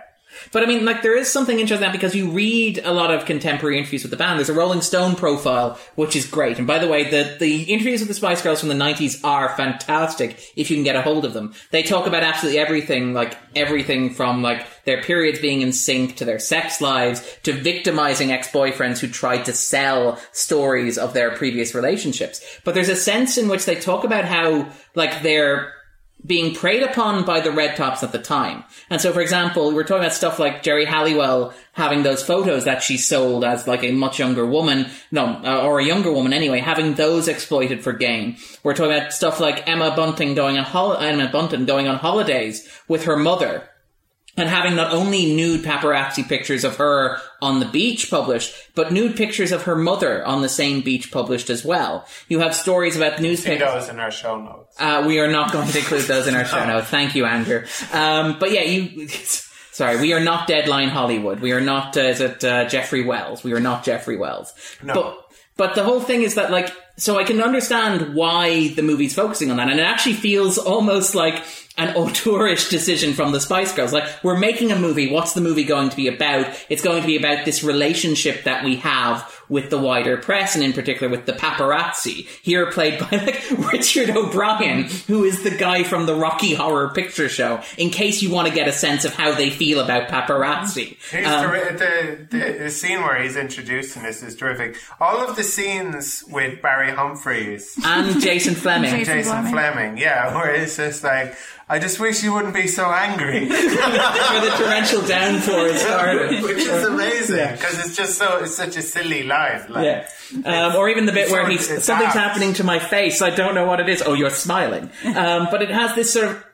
But it's interesting how when you read the Spice Girls responding to stuff like that, and even in the Rolling Stone article, their reaction to it is like an incredibly mature reaction for women who were in their young 20s when this was happening. And their reaction amounts to, at the end of the day, we're famous and they're not. We're never going to have to worry about paying bills for the rest of our natural lives. This is water off a duck's back, basically. It's annoying and it's irritating, and maybe we wish they wouldn't do it. But on the other hand, and I think it's Mel B who observes, who has the last laugh here? And you get a sense of that with the film, where the girls... Like, it's never the girls versus the press, except for that sequence at the end where Sporty chases down Richard O'Brien. It's the press... Being above it. Yeah, it's the press trying to exploit the girls, and the girls being mostly oblivious. The girls aren't even aware. Like, the opening scene with Alan Cumming is they just walk down the corridor right past him, as if nothing happened. Later on, he tries to get into the little gala that they're at, and makes his own little 3 Become 1 reference, which I quite liked. Somebody who appreciates wordplay and Alan Cumming. But it's kind of interesting that the film sort of approaches celebrity in that way, I think. Yeah. Well, even then you have that later scene where, like, Clifford has a complete meltdown over something in the paper, and he comes out and he's just, like, seething and his face is going bright red, and they're just like, Clifford, calm down, and basically imply that, like, he needs to get laid, sort of. Like, they're so completely nonplussed by it. They're just like, Clifford, like, relax, you know, it's grand. And that also feels like an almost improvised scene. It's one of the most natural scenes in they're the lying film. there in dressing gowns, like, for no apparent reason. Just this is the one where they're in the garden. Yeah, they're just hanging out, but they're all talking over each other. Yeah. And when they're saying, like, oh yeah, men can be kind of insensitive though as well. They say that men have trouble expressing their feelings. Men have they're trouble addressing how the expressing their feelings. patriarchy also makes things difficult for It men. does feel The like Spice Girls This is are truly the feminists that we revolutionary. it need. does feel like they're ad-libbing though, yeah. No, it does. And yeah, I think if there's any kind of like line of truth, and like when we were reading the extras before the film, there was some stuff about, oh yeah, we actually had like quite a lot of input on the script. And I'd say that is probably, because that would have been the reality of their experience at the time, is that they're 5 like relatively normal girls from normal backgrounds, like catapulted to this level of superstardom that was like, it was a level of stardom that kind of redefined what stardom what it means to be a pop star, or what it means to be a girl band, certainly. Except for Victoria, of course, who is a baroness. I always thought that was like so peculiar. Like that whole thing of her being kind of Posh Spice. And like none of them are Posh Spice. Right. But she's the spice with notions. Yeah. Like that's what that means, you know. It's like, she dresses well. She doesn't like how she well. smiles is the thing as well. I mean, there was the moment when they had Dominic West as a photographer, and I think he was like, "Smile, girls," and Andrew was like, "That means you, Victoria." Yeah, and he was like, "Energy, please." She has a gorgeous smile as well. That's such a pity. Yeah. But she has a great sense of humor as well. Actually, she did a recent video with, I think it was Vogue, where she sort of basically took various degrees of piss out of herself. Where she announced that she was going to do a big photo shoot and then proceeded to dress as each of the other 4 Spice Girls as part of a bold original statement about who she was, which I quite admire for somebody who's like, hey, I'm not going to tour with the Spice Girls. I think we know who Darren's favourite Spice Girl is. Surprising no one. It's such a pity it's like 3 for Jerry, that we would not have no one has like strong opinions on Mel B or anything. Mel B would be my second choice. I feel like in terms of singing talent and having like a voice with character, I think a lot of us are behind Mel C as well. 100%, yeah. Also, just I think so comfortable. you know? In those tracksuits. Well, there's a sequence where they change costumes and Jerry is wearing Sporty's attire. These and are it's really like, comfy, actually. And then Mel C's response is, don't get used to it. It's like, we're changing right out of these. So many of her costumes are just so sloppy. Yeah. Like, she is, like, all the others. I mean, we're talking about, like, the weird relationship between, like, the Spice Girls and, like, as sex objects or, like, sexualized, you know, and how it's a strange relationship. But Mel C, most of the time, is just actively, like, a girl going to the shop, you know, in any like town. a top, a pair of jeans, a tracksuit A tracksuit top, the hoodie almost. And then Victoria's like the opposite end of the scale, where she's always wearing high heels and like, you know, well, there's the like great tailored dresses and great recurring joke where Victoria can't run. So in any of the long shots that they have of the band, Victoria seems to move between the cuts, which I quite admire. So she's like 10 feet behind, but she's always 10 feet behind, no matter how far the band have run. Can't run in these shoes. But in there is also it looks comfortable if maybe a bit too warm. The Mel B's kind of like spacesuit. Well, that sort of ties into the whole like we talked about Jerry not having a distinct role in the band and therefore being able to be like the leader of the band and the brainy one at the same time. Mel B also doesn't have that identity as Scary Spice because she's not really that scary outside of like the uncomfortable connotations of having the only black Spice Girl named Scary Spice. So she sort of has a bit more freedom to be like her own thing. So it's like, all of you are going to wear something appropriate to your theme. And Mel B's like, I want to wear a spacesuit. And they're like, okay, let's go with that. Yeah. Well, I think there's also like an element to her costuming where it's like, you're urban Spice, but not too urban because we don't want to scare anyone. Even though you are Scary Spice, which again is like uncomfortable connotations as the only black Spice. This is her role. You know? It made sense to the studio at the beginning because they would have a black male as Scary Spice and say, "Oh yeah, this is what we're all afraid of, right?" Sorry. I'm going to need you to get louder, closer to the mic for that, Andrew. Oh, no. We've learned our lesson from that one. Is it also worth talking very briefly about this as a weird Poptimist movie? Poptimist, you said that earlier. Yeah. It's a good word. It is a good word. But tell us, Darren, what does it mean? Poptimism is generally seen as a movement that rejects, and it's kind of interesting because like on the list so far, on the top 250, we've had a number of new entries this year, including like Bohemian Rhapsody and including A Star is Born, but that are all based around this idea of rock and what rock is and what rock means and how authentic it is and how real it is and how it comes from the heart. And you can tell it comes from the heart because it's genuine and it's like authentic because it's a guy standing in the middle of the stage with a guitar and he's singing from his soul and he knows what it means and he's being honest and all that sort of stuff. Right. And that's rock, right? Mm-hmm. And what you've had recently or in the past, say, 20 years, arguably since the release of Spice World, maybe since the mid-90s, is this sort of emerging sort of pop counter movement to that, where pop goes, this is pre-packaged. This is pre-designed. This is carefully market researched. This is brand managed. This is unmessaged. This is manufactured. This is perfectly put together. And that doesn't make it any less genuine or worth celebrating. And it's kind of interesting that like after watching Bohemian Rhapsody, but also after watching A Star is Born, where you have like this idea of like a male artist who's like finding himself and pushing his vision, to watch a movie like this, which is like 5 girls in a pop band that has been transparently put together based on like marketing and research, basically taking that and saying, isn't it awesome?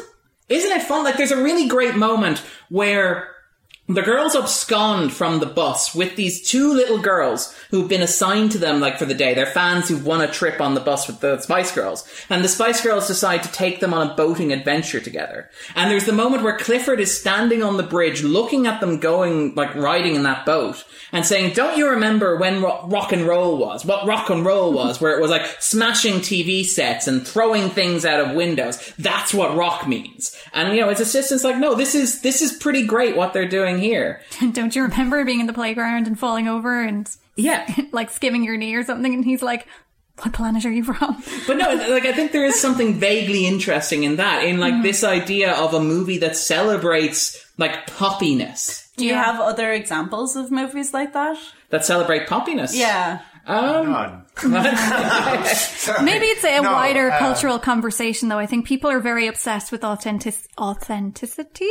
Well, no, and it's because particularly in a musical context, because people tend to attach more gravitas to people who like write their own material, and it's just kind of them and their instrument, and there's less respect perhaps for bands that have just been put together in I suppose the equivalent of a factory based on like research and what people want and so on. But like, this is the thing, when Andrew asked me for examples of this is why I brought this up in this context, because this is one of the rare movies I can think that celebrates manufactured pop in this way. It's more, you see the opposite. You see movies about like rock and about country. So I'm thinking like Crazy Heart starring like Jeff Bridges. I'm thinking obviously Star is Born. I'm thinking Jazz. Yeah, and stuff like that. Even like, like Ray or Walk the Line, stuff like that. Movies that are but about... there's also something in those films about... And this is another problem, like the whole notion of if you are going to be a serious, authentic artist, you're like suffering in some way. You know, you're translating some kind of deep trauma or difficult life experience into real, genuine, like enduring art. And people don't seem... Or maybe there's a what would you call it, a current of thought perhaps, that doesn't see something that is just purely bubbly, feel good, just put out there to be sunshine, rainbows, whatever, as worthy of the same merit perhaps. And I think there's an overemphasis in wider society on having to be seen to suffer for your art to make it in some way more worthwhile. Or legitimate. Or even to make it art. Yeah, you know? Exactly. The bubble sunshine kind of happy stuff, I suppose it doesn't come across as authentic because it doesn't feel I guess close to how life is. Like, life isn't kind of like a struggle and all kind of I'm thinking of a line from Wayne's World again where they're like, I mean, Led Zeppelin didn't write tunes that everybody liked. They left that to the Bee Gees. It's like, where is our Bee Gees movie, people? Yeah. Do you feel like Benjamin's not one of us? Anyway, sorry. Go on. Because I think like I'm not kind of well, I think previous things I've said on the podcast have maybe made it seem like I think life is just suffering and pain. Misery. Yeah. In our podcast covering Arrival, Andrew described life as being standing against a rock, being pelted by the waves, and being glad to catch your breath between them. So you're basically that bohemian stereotype in a one-room flat somewhere in Paris, smoking out the window, just going, everything is garbage. Emphatically not writing. Life is suffering. I don't if Andrew's life were a film, it would be black and white and he would be a sad clown. Or just the very sad bit at the start of Moulin Rouge. Yeah. But I don't think any of that is sad. I think it gives life meaning. That's kind of a robust kind of realism to it. And it kind of, I think this is one of those things that illustrates the difference between you and me a little bit. Because, I mean, we talked about this on Arrival as well, where my strategy is like, life can be terrible, but you can sometimes avoid life being terrible. And if you can, that's not a bad call at all. If I had to choose between living in A Star is Born and living in Spice World, I would live in Spice World. Even with bombs on buses. But don't mean like Truman Show, and you'd realise that you're in a movie. Something is not quite right. This is not this is great fun, but I don't belong here. Yeah, this why is Elvis Costello selling me my gin and tonic? Why do I have so many tie-dye bandos? And so many platform shoes. Yeah. Fun fact, the girls used to tie their hair back at the end of days using their own underwear. Yeah, that's quite enterprising. Yeah. Again, this is the wonderful thing you find is reading profiles of the Spice Girls. What would they use their bobbins for then? I don't know. The interview didn't go into that much depth. Okay. I think it's more because they had the underwear to hand. Okay. Because you wouldn't be allowed to have like a bobbin on your wrist at the Albert Hall or whatever. It leaves a mark. Because it's not part of the costume. You can't have a bobbin, except maybe Sporty, which would be in character. But her hair would be tied up with the scrunchie anyway. Yeah. Probably. At the end of the day, would they not have bobbins in their dressing room waiting for them? Andrew, you're overthinking this. Yeah. So bobbins actually, scientifically, if you leave them on a surface, they disappear within half an hour. The bad fairy takes them. They're found under the bed. Yeah. Andrew is the only person who hasn't had long hair and needed to tie it back on this podcast. I have tied my hair back. I had a buff. You had like the ponytail that the guy has at the bar. And I love that even when they're doing like the flashback to how the band got together, as we pointed out, it's not a story of struggling and strife or like working class environment. So they had less, but coffee costed a lot less. Yeah.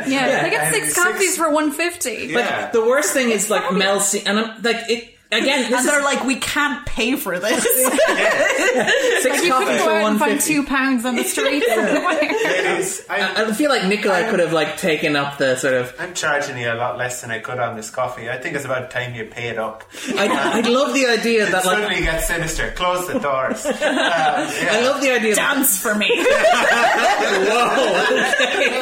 And they oblige. With one Their of you. memory of it is quite different. It's much rosier. A lot of repression. Or we'd never talk about that. Can I just say, I was a little disappointed with the wannabe number in this movie. Because, like, for me, wannabe is like the big Spice Girls song. It's like the one that made them famous. It was number 3 in its first week. Out of that cafe. Yeah, like, and performing, like J.K. Rowling style. But the performance in here is they're dancing a little bit inside a cafe set. I would imagine. And Darren, that is beautiful because it replicates the experience of every little girl who loved the Spice Girls. Dancing around, not being particularly good at dancing, just having a bop with your friends. That's the experience it's replicating. Just doing the Victoria. And then you have your one friend who can do a cartwheel. Yeah. That's sporty by default. That's beautifully spoken right there. That is actually, I think you've just, that's it, it's now right perfect down to film. the way it's on a little cassette player as well. Yeah, and you've got your one friend who's in charge of the cassette player. And you're using something as a mic, like a shampoo ball. Yeah, and you're kind of like dancing at each other more than for anyone else. Marianne has just given the film another star in my ratings. So I wasn't too off base in what I was alluding to earlier, of the Spice Girls being kind of like avatars for your little girl gang. On our way here, we saw a girl gang. Yeah, there's a girl gang in Darren's estate. Okay. They're all possibly related, but it's like little blonde girls Did you pick of like them? varying sizes. Oh yeah, they're tiny. Are those they're girls down the road? Yes, they live just down the road. They're quite sinister. Every time I come here, they give me really questioning looks like, who are you? I have a story I'm not sure I can tell on mic about them, but I'm fairly sure the oldest one of them will be the first person in this estate to own a flick knife. But yeah, but anyway, back to talking about Spice Girls. Future hellhole. What is the story that you're not going to tell? You've already said too much. Yeah. Darren was found dead due to a flick knife stabbing. But one of the things that's interesting, I love the idea that Christmas is cancelled. Thank you, Whitey. But I do love the idea that Santa Claus. I love the idea that the cafe shut down because of that €1.50 on tab that he couldn't close. Like, you know, sort of the examiner came in and it's like, well, your books seem to be in order, but I found this missing $1.50. We're gonna have to shut you down. It's going to become derelict. I always found it unreasonably poignant that they never tell us what happened to Brian. Yeah. Like, I even now, I'm kind of like, could they not have had like a quick cutaway to him, like in dancing a jazz club somewhere, playing a saxophone and like this is a song about a group of girls I used to know. Well, that's okay. They do that during the Spice Up Your Life sequence where they cut across the various characters and show you where it is. And Brian isn't somewhere. I'm waiting. They obviously maybe had a shot of like a gravestone saying died in the poorhouse or something like that. Owing $1.50. That is they only had him for dark. that scene. After Wannabe, they just like kind of pan over to Brian. It's like, I wonder what it would be like if I was a pop star. Just gets disappeared into it. And then it comes back to him. He's like, oh, sorry, I forgot I was in a movie. Back to the hospital scene. Yeah. But it is kind of it is kind of interesting in terms of like the film. Does anybody have any favourite scenes or scenes that we haven't talked about yet? Because I quite like the scene where Richard O'Brien breaks into the house through a toilet in an obvious homage to Trainspotting, which is a movie that I imagine most 8-year-olds watching the film will not have seen at that point. Trainspotting Spice. Yes. There was that earlier. With Emma. But she does like laugh. Where is she going to go with that? Baby Spice crawling on the ceiling. I think I knew that scene in Trainspotting because I have a vague notion that this was on in the background, like my parents were watching it at some stage, and there was the scene where he's in the toilet, and of course me being a child I was like, it's really weird, and just kind of left. And yeah, So I think I knew what they were going for, but I had no idea of the wider context or what like a drug was or I never why saw it was bad. Trainspotting as a child. Like, not in its, That's a disappointment for Andrew. Not in its entirety. My parents just made a cut of like the most upsetting parts of the movie. They just played those. But I feel like, again, when you used to watch those like top 30 shows that would show clips of things, I felt like I had seen various like iconic clips from Trainspotting over and over again on these kind of like movie review segments or whatever that you would have on TV. Yeah, Cinemania you could sort of absorb as it by well. osmosis. Yeah, things like that. Was it called Cinemania? It was like on kind of like Windows kind of 95 PCs. It was like Encarta. Encarta was the I remember Encarta. old, kind of encyclopedia. I don't remember Cinemania. I think it was Cinemania. Or else it was Breathomania. And Andrew just sort of tried to sort of shoehorn it in to talk about. But yeah, they had clips from like Silence of the Lambs, and I remember one year for Halloween I was Vito Corleone, having never seen The Godfather, but having like kind of watched the clip on it and read about it on the Cinemania site. I had the suit and like the cotton balls in your mouth for the Vito Corleone. But actually, just I was checking my notes here for the episode, and fun fact: if you want to illustrate like how crazy the like tabloid mania was over the Spice Girls, apparently 2 photographers tried to sneak onto the set by disguising themselves as a pantomime horse, sorry, pantomime cow. Only to get caught by security as they sort of approached the edge of the field where they were screening. The security must have been very on the ball. It's like, what exactly is this movie? Are we certain that there is no pantomime cow? They were probably just like, I don't care, we still need to see your pass for both of you. Also, if it was like just the very edge of a field, like even then seeing a pantomime horse in the distance might have been like, something's not quite they're right either here. Lost or not supposed to be. They don't use real horses. Full marks for Yeah, I mean, ingenuity. they just tie together a bunch of cats. I prefer the idea that they were trying to disguise themselves as an actual cow. Yeah, I know. Apparently they were. Drift into the shop. Apparently they were. Like, apparently that's it. They hired, they got a pantomime cow costume and tried to Pantomime. Hey! But yeah, so they apparently tried to disguise themselves as a pantomime cow and wander into the shop, but security weren't having any of that. I mean, but it would have been completely in place. Yeah. Well, I mean, nobody. Yeah, if it appeared in the back of a shot, a pantomime horse wandered into the back of the Their shop. mistake was looking too much like an actual cow. It's like, we did not that does pay not for belong this to level of pantomime cow. Also, yeah, the scene in which aliens arrive, which is perhaps the movie has a number of non sequiturs, including like the really great sequence with Stephen Fry, which we should probably talk, which is probably the funniest sequence in the film, I would argue. Is the thing where he sentences them to a lifetime of appearing on Taiwanese chat shows, talking about how they used to be famous. Yeah. Now bring me Gary Barlow. You can, again, really sense the Spice Girls that this was a very real fear for them. You know? That they probably had quite a lot of input into that part of the script. I have a memory of seeing interviews with them, and I don't know whether this was like outtakes in the video game I mentioned earlier or the other video thing, but they said, like, one of the questions was like, is there anything that like really annoys you when you're asked to do it or something? And I think it's Victoria and Mel B go into extreme detail where they're like, oh yeah, like just game shows where they want you to do like stupid stuff or something, like pretend to be the wind, or like if you're a vegetable, like what kind of vegetable would you be? And it's like, why would we want to do this? So yeah, that might have been a rather knowing, like, please don't let us end up doing this for the next 20 years of our lives kind of thing.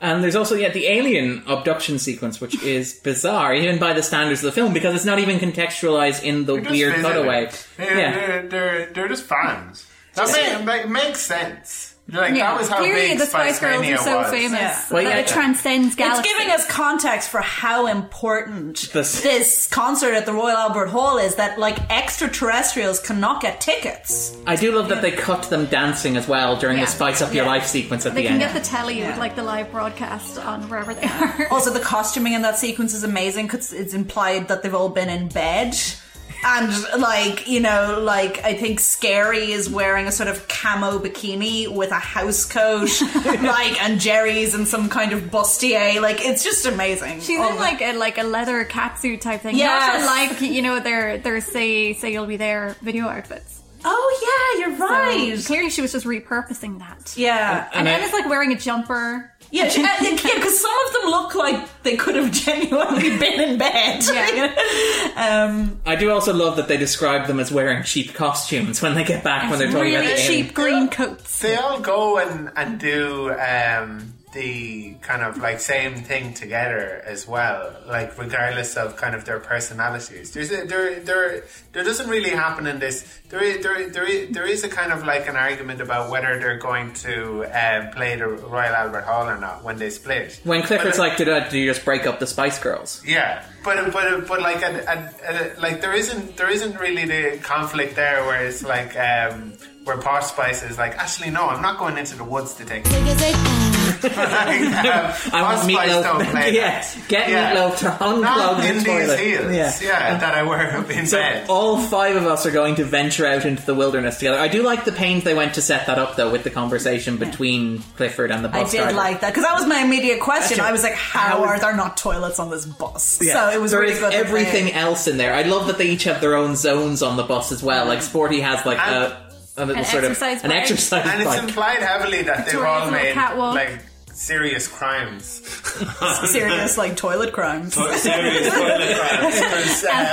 Because, Meatloaf is like, no, I've taken a lot of really big toilet, but I'm not cleaning up that. I mean, my name is Meatloaf.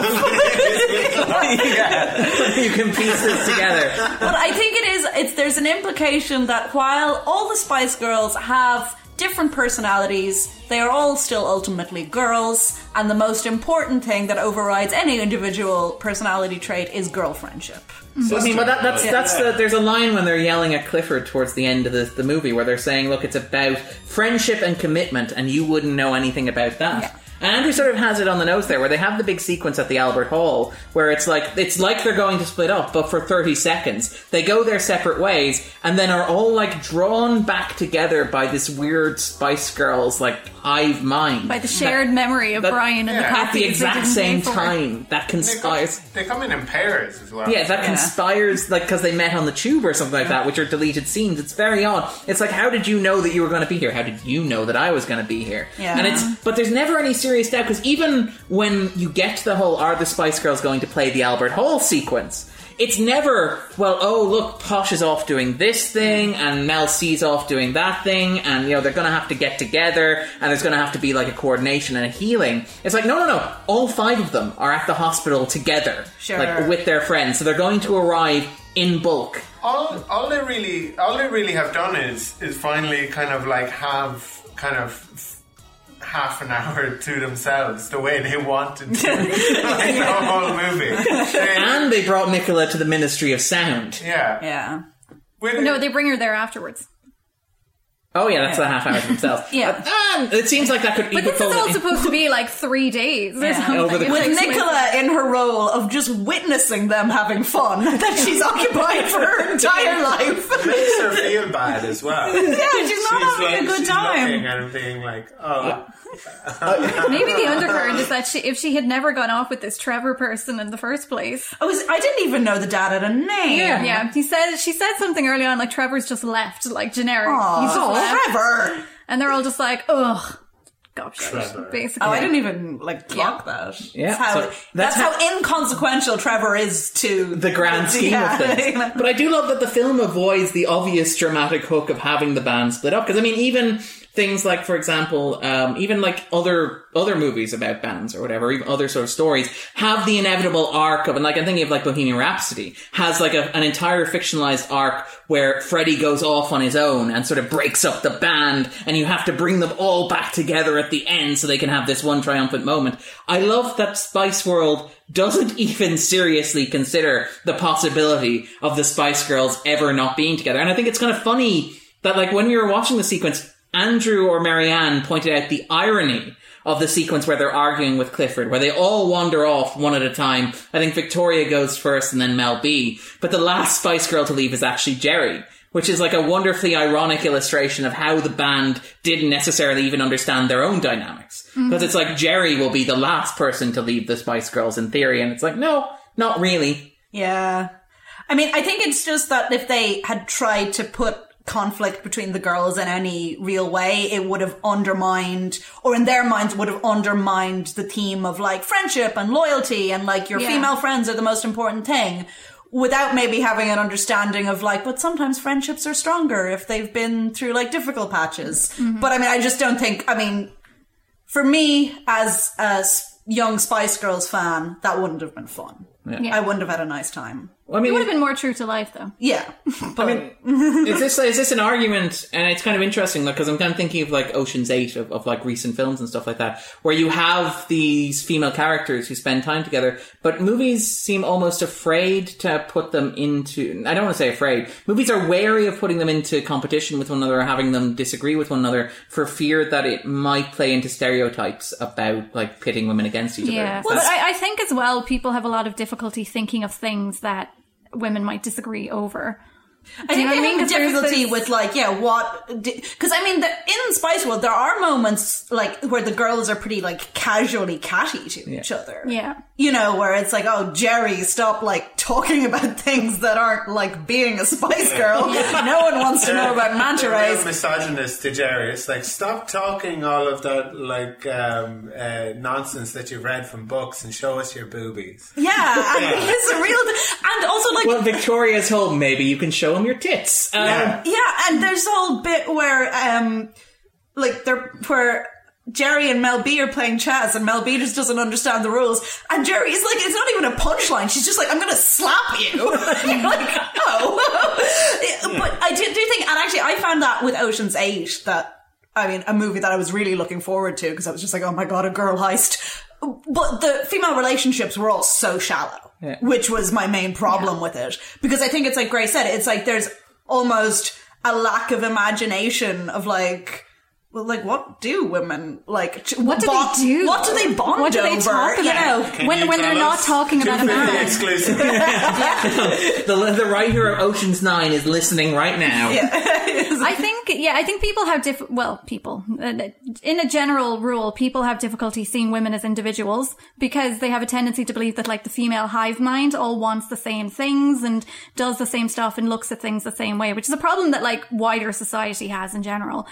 So in terms of like putting a group of women together in a movie, it's hard, I think, for a lot of people to make them individual because they don't, for whatever reason, they just don't feel like they can think of women in different ways. Like they all have to have some underlying current. That's why. Yeah, and then if you can't think of them as individuals to begin with, then it's kind of hard to extrapolate from that. What would they disagree over? What would they bond over? And I think it's really interesting in the Spice Girls that even though like the whole gimmick is that it's like 5 different personalities, at the end of the day, those differences are so superficial. Yeah. And ultimately they all act in exactly the same way, right down to we all need to go take a in the woods together.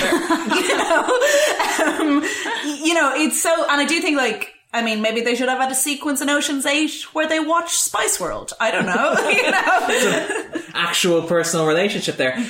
In terms of the movie, is there anything we haven't talked about that we want to talk about? Anything that we haven't discussed or anything that jumped out? And it could be a character, it can be a sequence, it can be even just something vaguely related to Spice Girls that we haven't talked about. When they asked Jerry, is do you like boys, Jerry? She could have said, do I in the woods?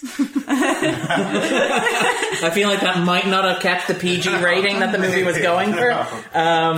I really liked the bit where the Italian concert man deliberately put his giant cigar back in his mouth before he threatened Clifford. Very enjoyable. I mean, again, Richard E. Grant is fantastic in this. Even the little sort of bit where he's sort of posturing towards... I don't think he is. I felt really sorry for him in this movie. Because, like he has to play it kind of, like, unseemly. But, like, is he unseemly? It's more pathetic, I think. No, like when he's doing all this kind of like bopping and dancing in the movie, and like I think like people can do that and it'd be kind of ridiculous, but also not in a way that's just really cringe for the actor involved. Like whenever you see, like I know Sam Rockwell kind of like has a kind of like some sort of a background in that, I think maybe, but yeah, being pathetic in a way that isn't cringy. No, in for you, Sam Rockwell, dancing in movies, like you see kind of what's it called, the Charlie's Angels and those are so Iron Man good. 2. Full Throttle was great. Yeah, and in Confessions of a Dangerous Mind. Yeah. So like, it's a difficult thing to kind of get right in a movie, to kind of like dance in a kind of like a silly way, without, but also in not in a kind of like, oh God, feeling kind of like bad for the actor. I'm now imagining Spice World starring Sam Rockwell as Clifford. Yeah. Oh. Did nobody else felt kind of bad for Richard E. Grant? There was a point at the end when he was talking about my career is over. Yeah, but when he picked up the nukes, like the movie's darkest joke, I thought he would have worked better, played more as a straight man to like the wackiness of the Spice Girls, but the fact that he's in a sort of like satin green tailcoat for a lot of it, it's like, oh, he's also like kind of wacky, cartoonish and but also and very like, if they had just gone for like, oh, like this is actually like a serious man trying to manage a band and all this insanity is happening.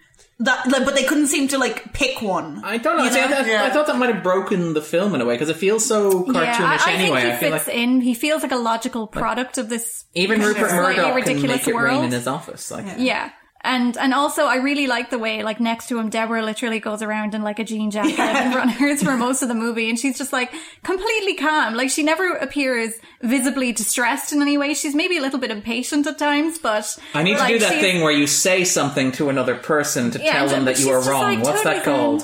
And I like the way it implies at the end, like, there's that one moment where he's like, wait...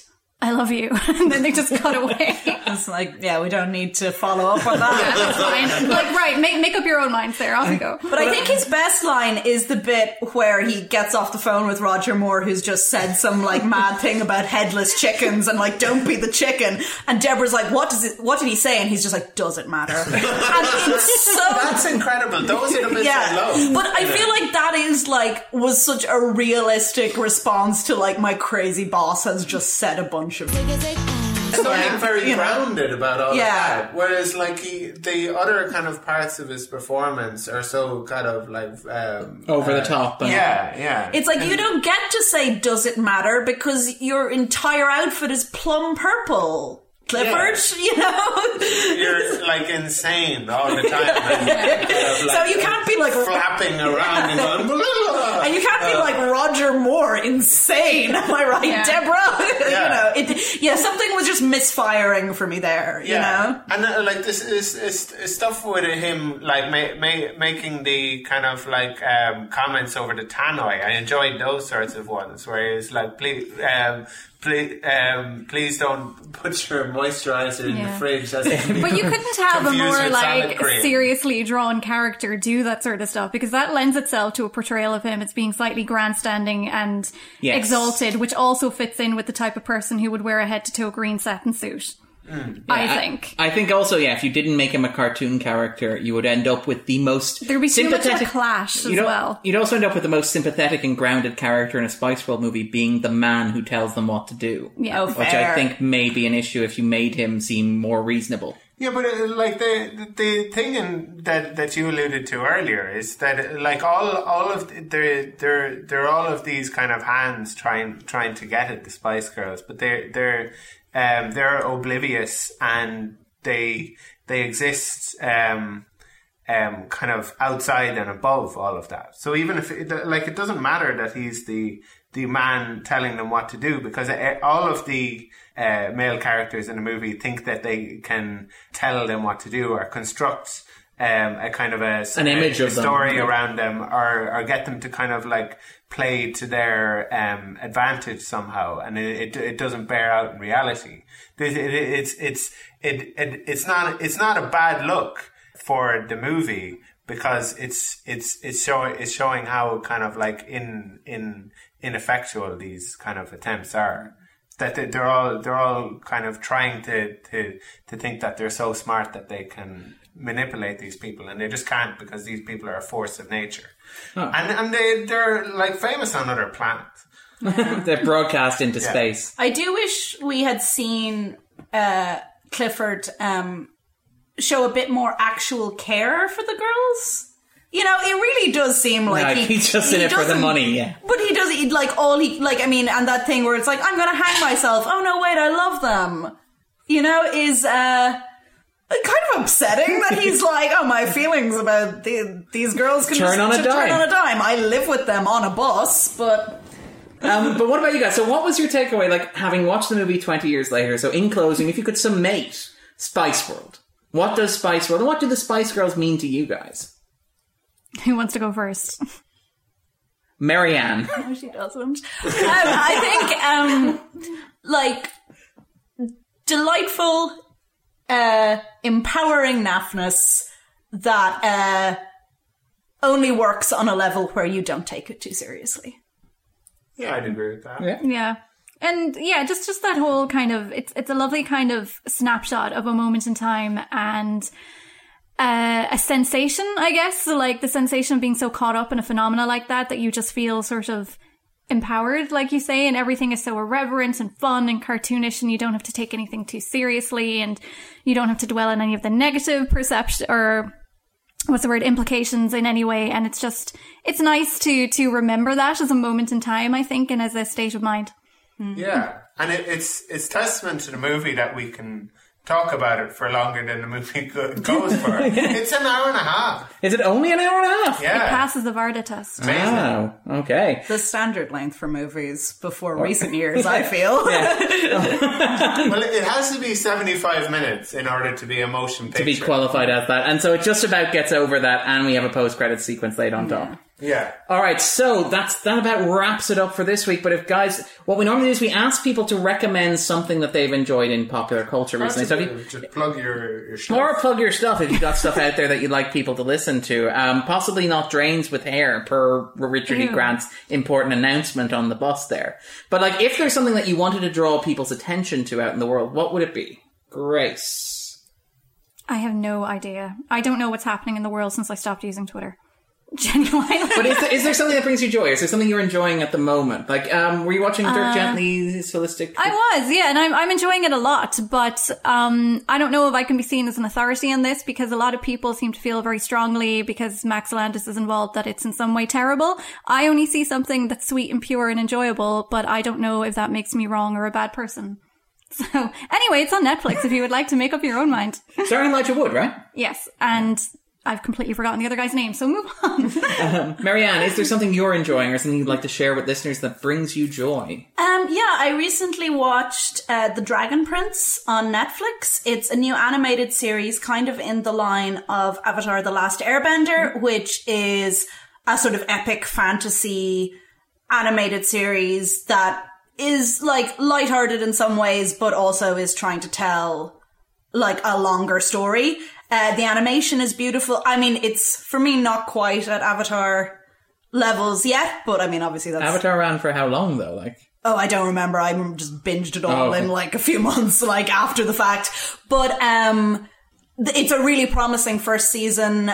Some like very good voice actors, some very interesting characters, and I'm really excited to see where it goes. And if you're a fan of that style of animation, people should definitely check it out. Andrew. I'd like to plug Brazil, and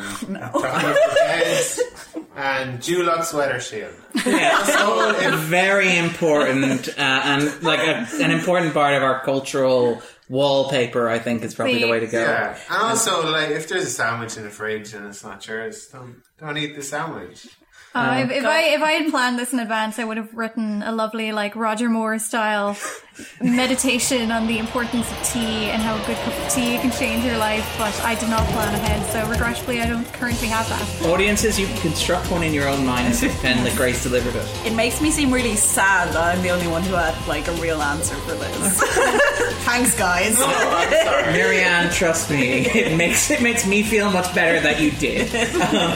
Thank you, Marianne. But anyway, so you can join us next week. What about you, Darren? If I were to recommend something, Maybe a book. Maybe a book. Well, yeah, okay. So I've got a book out on the work of Christopher Nolan. Actually, we're talking about like self-congratulatory sort of plugs.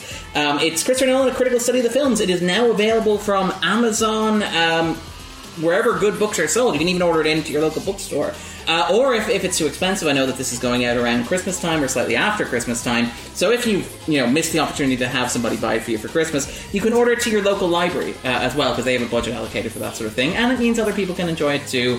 And it also means that I get some of that sweet, sweet royalty money. So I would really, really appreciate it. And you get a vital insight into the mind of Darren. Exactly. Okay, or my subject, hopefully. I mean, if you're going to have one book, obviously you have the Bible. But if you're going to have 2 or 3 books, probably also have X-Files book as well. Yeah, I'll probably also have several copies of the Bible, because you never know where you left the last one. Exactly. But anyway, you can listen to the podcast online at Stitcher and SoundClouds and iTunes and now on Spotify.